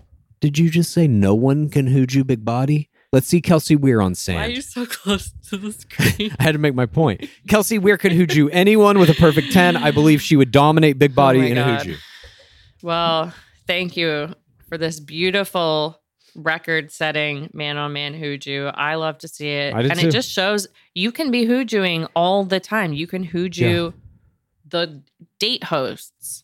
They don't have to be another player. Yes. Hooju Dora with consent. If I may. When you come to the gates of hell and you are greeted by the Dark Lord, Hooju him. What? Can you imagine that? A player Hoojuing DLP? Oh, Hooju Jesse. Yes, at the gates of hell. His name is DLP. His name is DLP. My guy. Dark Lord Palmer. There is no Jesse anymore. He died when he signed the contract. Yeah, he's dark like Bachelor in Paradise is dark. Mm-hmm. An angel. Oh, God. A fallen angel. Lucifer was an angel. Get yourself an angel for your Christmas tree. GameOfRoses.co. Oh, my God. All right. So after this man-on-man Hooju, Kate ITMs that they are Bachelor royalty, and seeing them is like seeing celebrities. Logan ITMs that they are proof the process works. Andrew gets a nice comedy moment when he looks at the Big Body Trash Can's ring and says, ladies, take notes. I thought that was fucking fantastic. And you see for that one moment, like when somebody does come in that these players aren't threatened by, they're not like, fuck, what are the producers going to do to us next? This is Kufrin and BBTC. They are, as everybody's saying, Bachelor royalty. They're not there to date anybody. They're there for something fun. All these players can feel it. And Andrew immediately switches into this other mode. He's not sad and moping. He's like, watch what I can fucking do when you're not grinding me into the goddamn ground. This is what we want to see. Yeah. This is it. This is a great fucking play. Just let them play. Let them fucking play. They go to the Palapa. Koof says we're happily engaged. And she really emphasizes that she is the one to flip the script, the one to propose to Thomas. Love that. Love what? That she's emphasizing that. Being like, I proposed to him. Showing that it's not like they did break tradition. Don't ever forget that shit, you know? Kufrin is what she is. Yes. I have been saying someone should do it on the show for years now. Totally. I mean, it wasn't done on the show. It was done post-show. But Kufrin is... she is just one of the greatest players that's ever lived. And I don't ever want that to be like lost in the shuffle, you know? I don't lose it. No, neither do I. But we talk a lot about, you know, Vial and Bristow and all the various great players. I feel like sometimes Kufrin gets lost in the shuffle, and it's important to remember. You're probably right when we are doing goat talk. Yeah. She's the only Tropical Royale in history, which means she won a ring, a crown, and came to paradise. And she's the longest running happy hour host. Longest running happy hour host. And to my knowledge, the only female crown ring winner paradise player to propose to her guy, I think. Well, I mean, yeah, I guess that would have to be true because she's the only of those other two things. Anyway, fantastic player. Great to see him back. Kufrin then says they're going to throw this party. It's a Sadie Hawkins dance. The women are going to have to ask the men. They're going to have to be creative in how they do it. I think this counts as prom. It's a high school well, dance. It's not a prom. I mean, they didn't call it a prom. They called it a Sadie Hawkins dance. It's very different. Is it? Yeah. They had promposals. It's meant to be the same. The way I was predicting it, it served the exact same purpose. I agree with that. The gender roles were reversed in the promposals. That's the only difference. They did a prom king. Do you think they do that? A prom king at a Sadie Hawkins dance? Or was it a Sadie king? No, they did the best. They had the things in the tag. We'll get to them. They had the awards, but there were no prom kings. Anyway, it's a matter of semantics. Well, I'm just saying my prediction was correct. Yes, I agree. Your prediction was correct. They threw a high school party. Agree. Yeah. Andrew, agree. And the theme is the 90s. And we get some comments about it. Alio went to a Sadie Hawkins dance in 98. And we see all of these promposals. Serene's planning to do ice cream because that's her thing with Brandon. Genevieve gets a mariachi band to serenade Aaron Clancy. Loved that choice. Mm-hmm. That is like, I am queen of the beach. Brit pops out of a ball pit in a kid's pool. I would have rejected that one, I think. I agree. It was weak. Serene does this script. I want you to be in a sweet mood to Brandon with this ice cream. They kiss. Giant bowl of ice cream. Inhuman-sized bowl of ice cream. They sometimes will do that in Paradise. Giant bowls of food or ice cream that are like obviously impossible to eat. Was he on a date with a giant bowl of ice cream? Was Brandon on a date with that? They've done the ice cream one on what's-her-face's date. No, it was Tayshia. I don't remember who did it, but I do remember Right? it. Nonetheless. Then Victoria Fuller comes in with a checklist. She checks off all of his qualities and asks him if he wants to go. He accepts. Maltby and Olio reprise their face paint play. He circles a little Y on his face. Yes, he will go. Kate, meanwhile, tells some other players that she has lingering feelings about Logan being a boy to the man she knows she needs. And she ITMs that she's emotional. He's tall and hot, but they're in different places in their lives because of the 7-year age gap. And the Crowns conversation she had has given her reservations. So she's torn and confused. She doesn't know if she can see a ring with him. She needs to know if they're a match long-term, and we get this one-on-one conversation between them. She brings up the Crown conversation and wants to get his take before they go to the party. He ITMs feeling like he's been in the doghouse for days, trying to prove himself as a worthy person. It's exhausting, but he's willing to fight. And he basically says he's out of breath from trying to explain who he is to her. She wants to know if he's fully into this or if he's going to change his mind if somebody else walks down the stairs. He tries to use as evidence the fact that he denied Lindsay Wyndham's date. She maintains that because he even entertained it in the first place, it makes that Crown conversation have a little more weight, gives her a pit in her stomach. And he says that they can talk about things, talk them through. He doesn't want her to feel like there is something lurking around the corner. He wants her to feel like she knows him better than anyone else. And she says she just wanted to squash it before all of this happened, before she asked him to go to the dance. She ITMs a huge wave of relief and then asks him to the dance with no creative promposal whatsoever. Just a straight asking. He accepts. She ITMs being happy with where it is and not seeing it slowing down. This is crisis averted, I guess. They tried to send in the Crowns to blow up this relationship. It didn't work. I think both of these players are a little too savvy for that, honestly. They both know that, like, we got to go to the fucking Sadie Hawkins dance. That's going to be good screen time. Yeah, I didn't actually feel like that relationship was threatened, but they are getting to the point where they're going to force a bunch of couples to break up. They're like, the only options are getting engaged or breaking up. It's like, yeah. What do you mean? There's an very obvious third option. Portion 7, we see this getting ready montage for the dance. We see that it's at Vivanta, the estates. And we see Sadie Hawkins in Paradise. And it's so fun. Thomas is there. Kufrin is there. Wells. People do the worm. Kufrin is spanking Thomas. People are listing 90s things in their ITMs. I did like Olio does this hairline play where he does a middle part and says, The bigger the fluff, the bigger your stuff. I never heard that one. Pretty good line. We see some players hula hooping. I question this. Is the hula hoop a 90s thing? I thought it was way before that. But then they have this vote. I don't know. For kings and queens and whatever the thing is. I wrote down as a note, everyone should have voted for Clayton Echard across the board. They should have written in his name in every slot. I love that. Experimental play for next season. And then we see if these ballots are real. Jake said, what are the odds they use the real votes? And I was like, are you joking? They throw these ballots in the fucking garbage can. Yeah. They're not counting these votes. Unless there's a producer literally standing there as you're writing the shit in and they just tell you like, okay, put in Brandon and Serene for the first one and put in the next one for the next one. I could see something like that happening. Election interference. Yeah, this is definitely a fixed election. They agree. Brandon and Serene both agree they had a lot of fun. She says it's a moral boost. And he asks if she's ready to be engaged. They both say, yeah, this is a precog. And we get some kissing. Brandon ITM, she's his dream girl. Beautiful blessing. The love he's been waiting for. This motherfucker's puppy dogging hard even in ITMs. He's just unbelievable. What a fucking stellar player. I know. So consistent.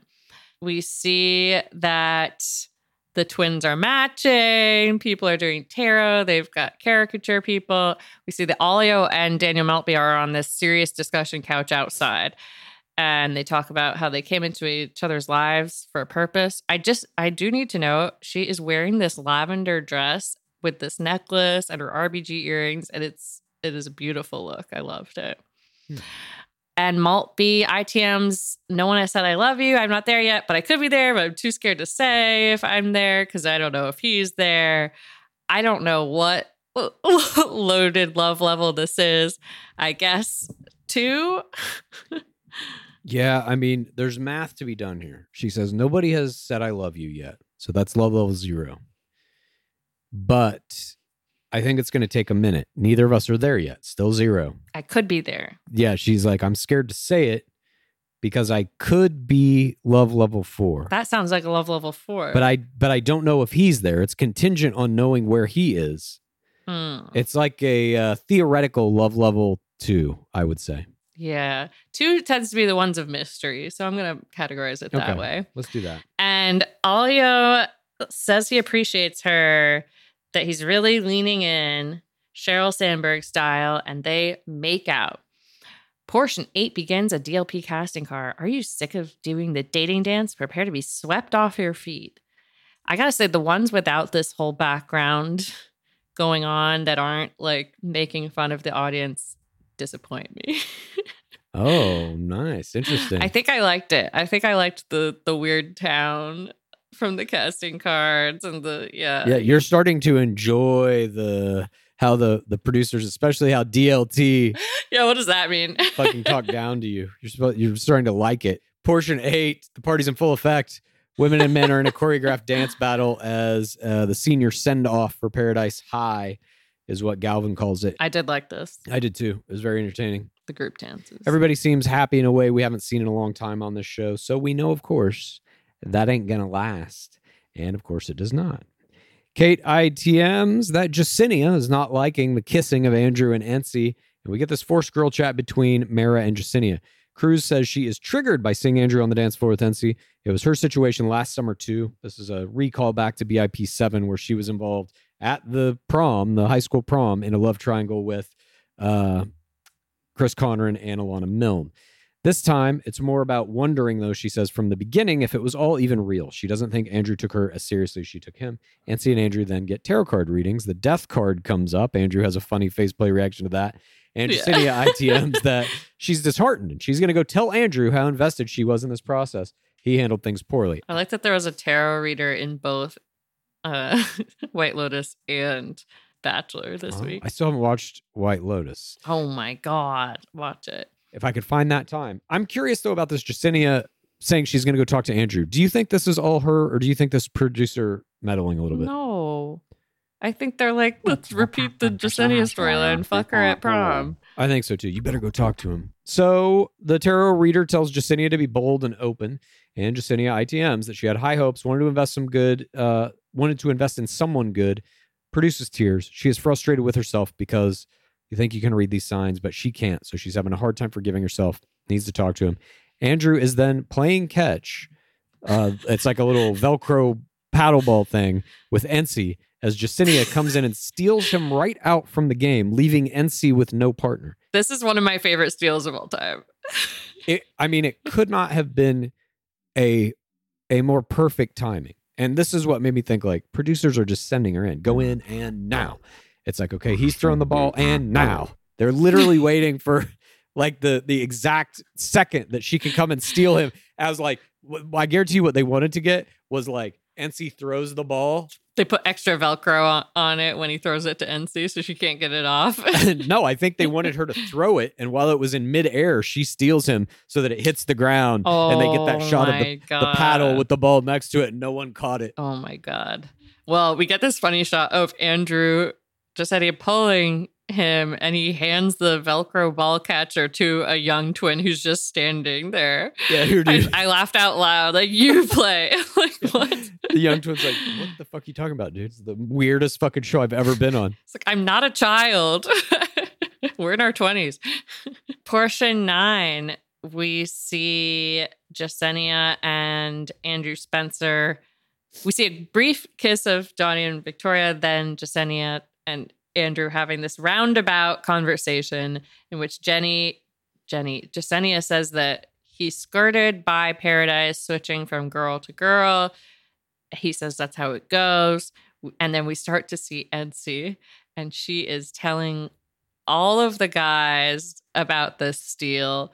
And Olio is like, no, he's trying to diffuse it. He's like, they're just clearing the air.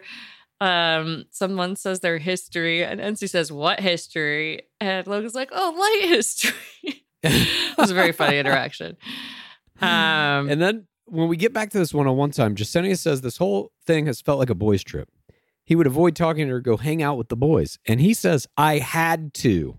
To me, this was him saying the producers obviously make us do the guy chats. Like, you know that too. How are you even using this as an attack against me? Oh my God. I didn't even notice that. Yeah. That's what it felt like to me.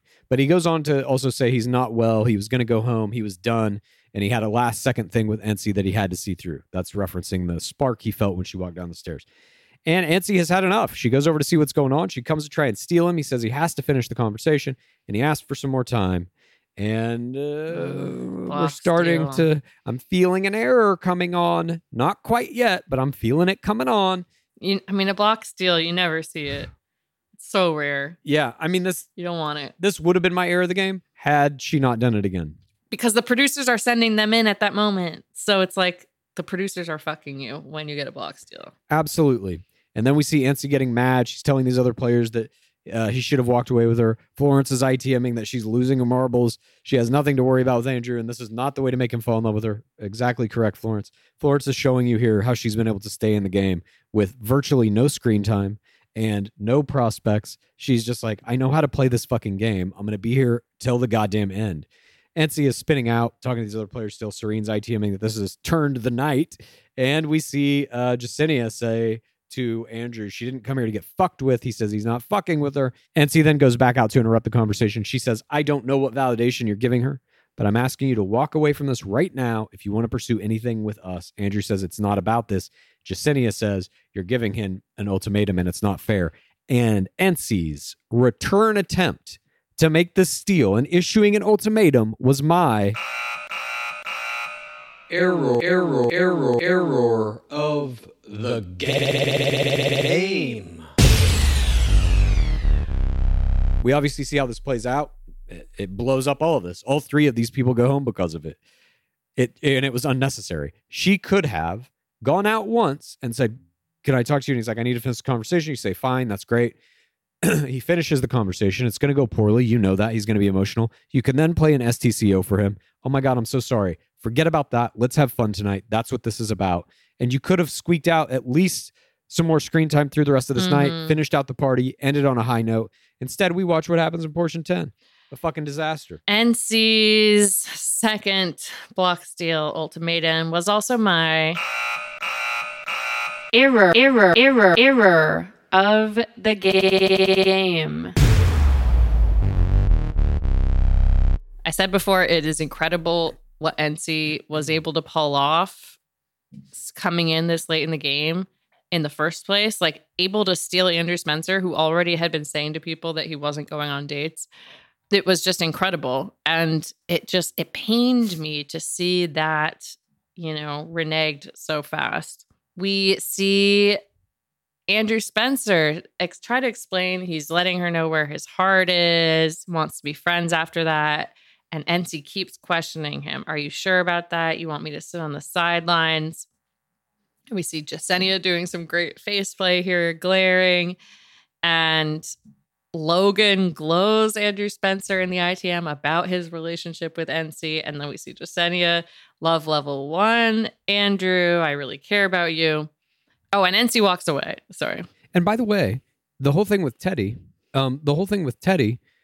that Logan is ITMing, he might have never recovered from the producers forcing Teddy off the show, basically. He says the breakup with Teddy, but producers forced her off the show. When Rodney came in and she was like, oh, I think I might want to date Rodney, they were like, no, you got to date Andrew. Right. She confirmed that. And she was like, fuck this, I'm out. They're the ones who have done this from top to bottom. They're the ones who have orchestrated all of it. But basically in this conversation with Jasenia, he comes clean. Part of my heart is still with Teddy. And she then, as she's going back into the party, she's like, fuck it, I'm out. She tells the other woman she's leaving. She does indeed leave here, self-elimination. Exactly what happened last season to her. She did it twice in a row. And she ITMs feeling strung along, having wasted all of her time and energy.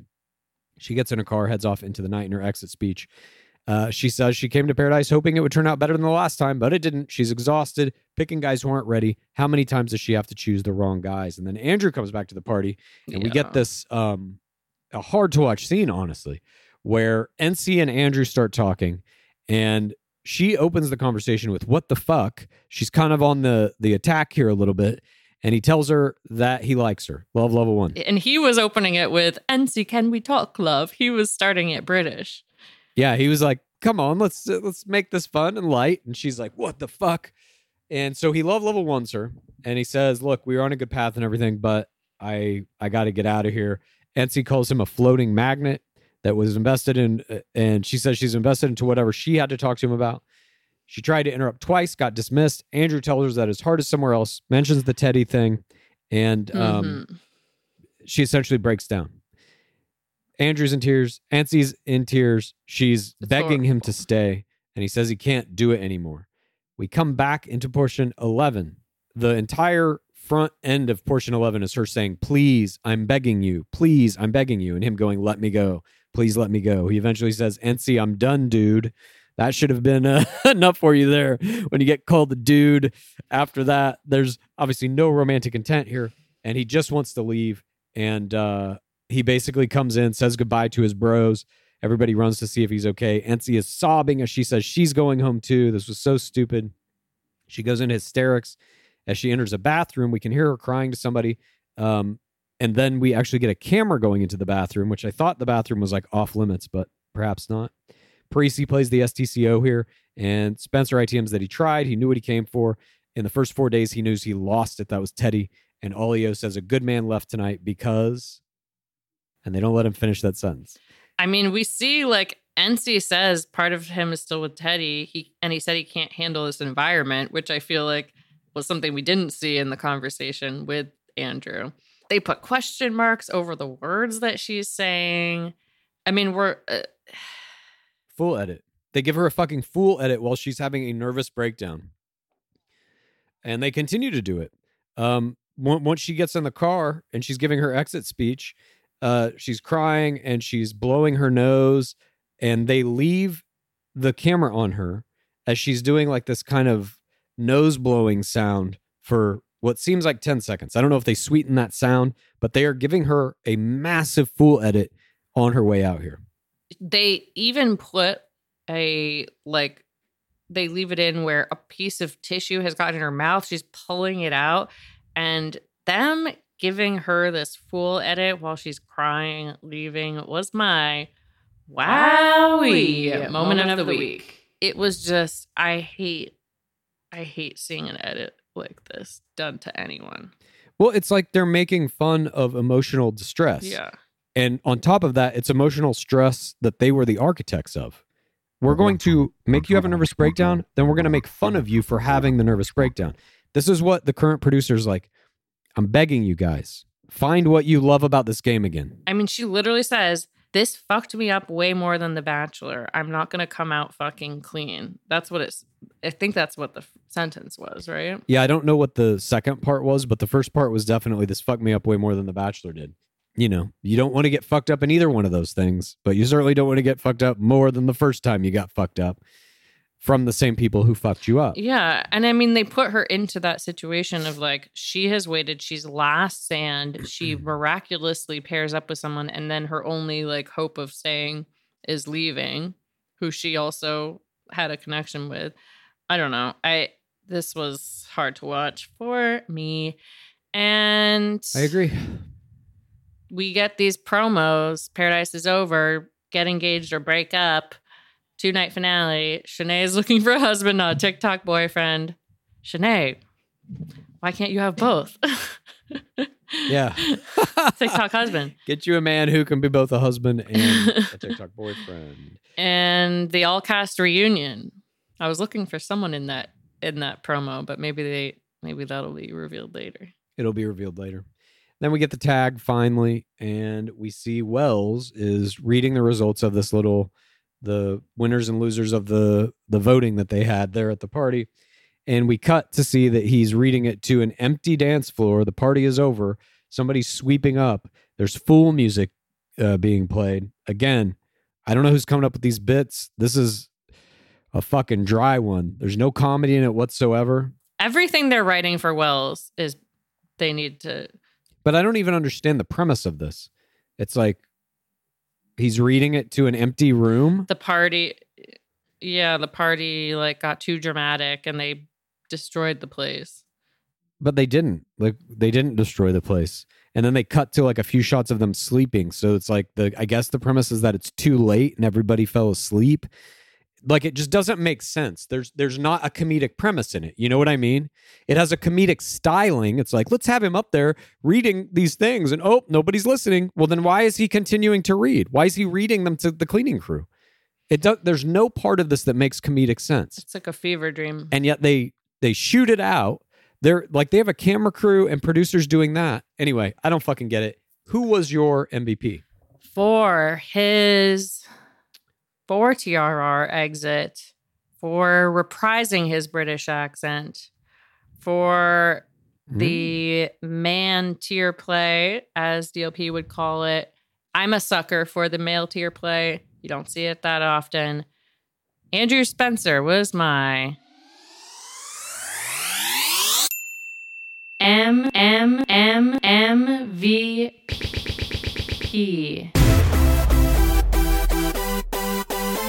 He definitely turned in a good game tonight. I mean, you can't really ask for much better of an exit if you're going to self-eliminate.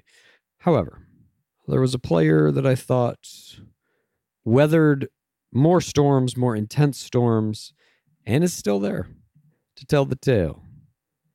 Logan Palmer was my MVP.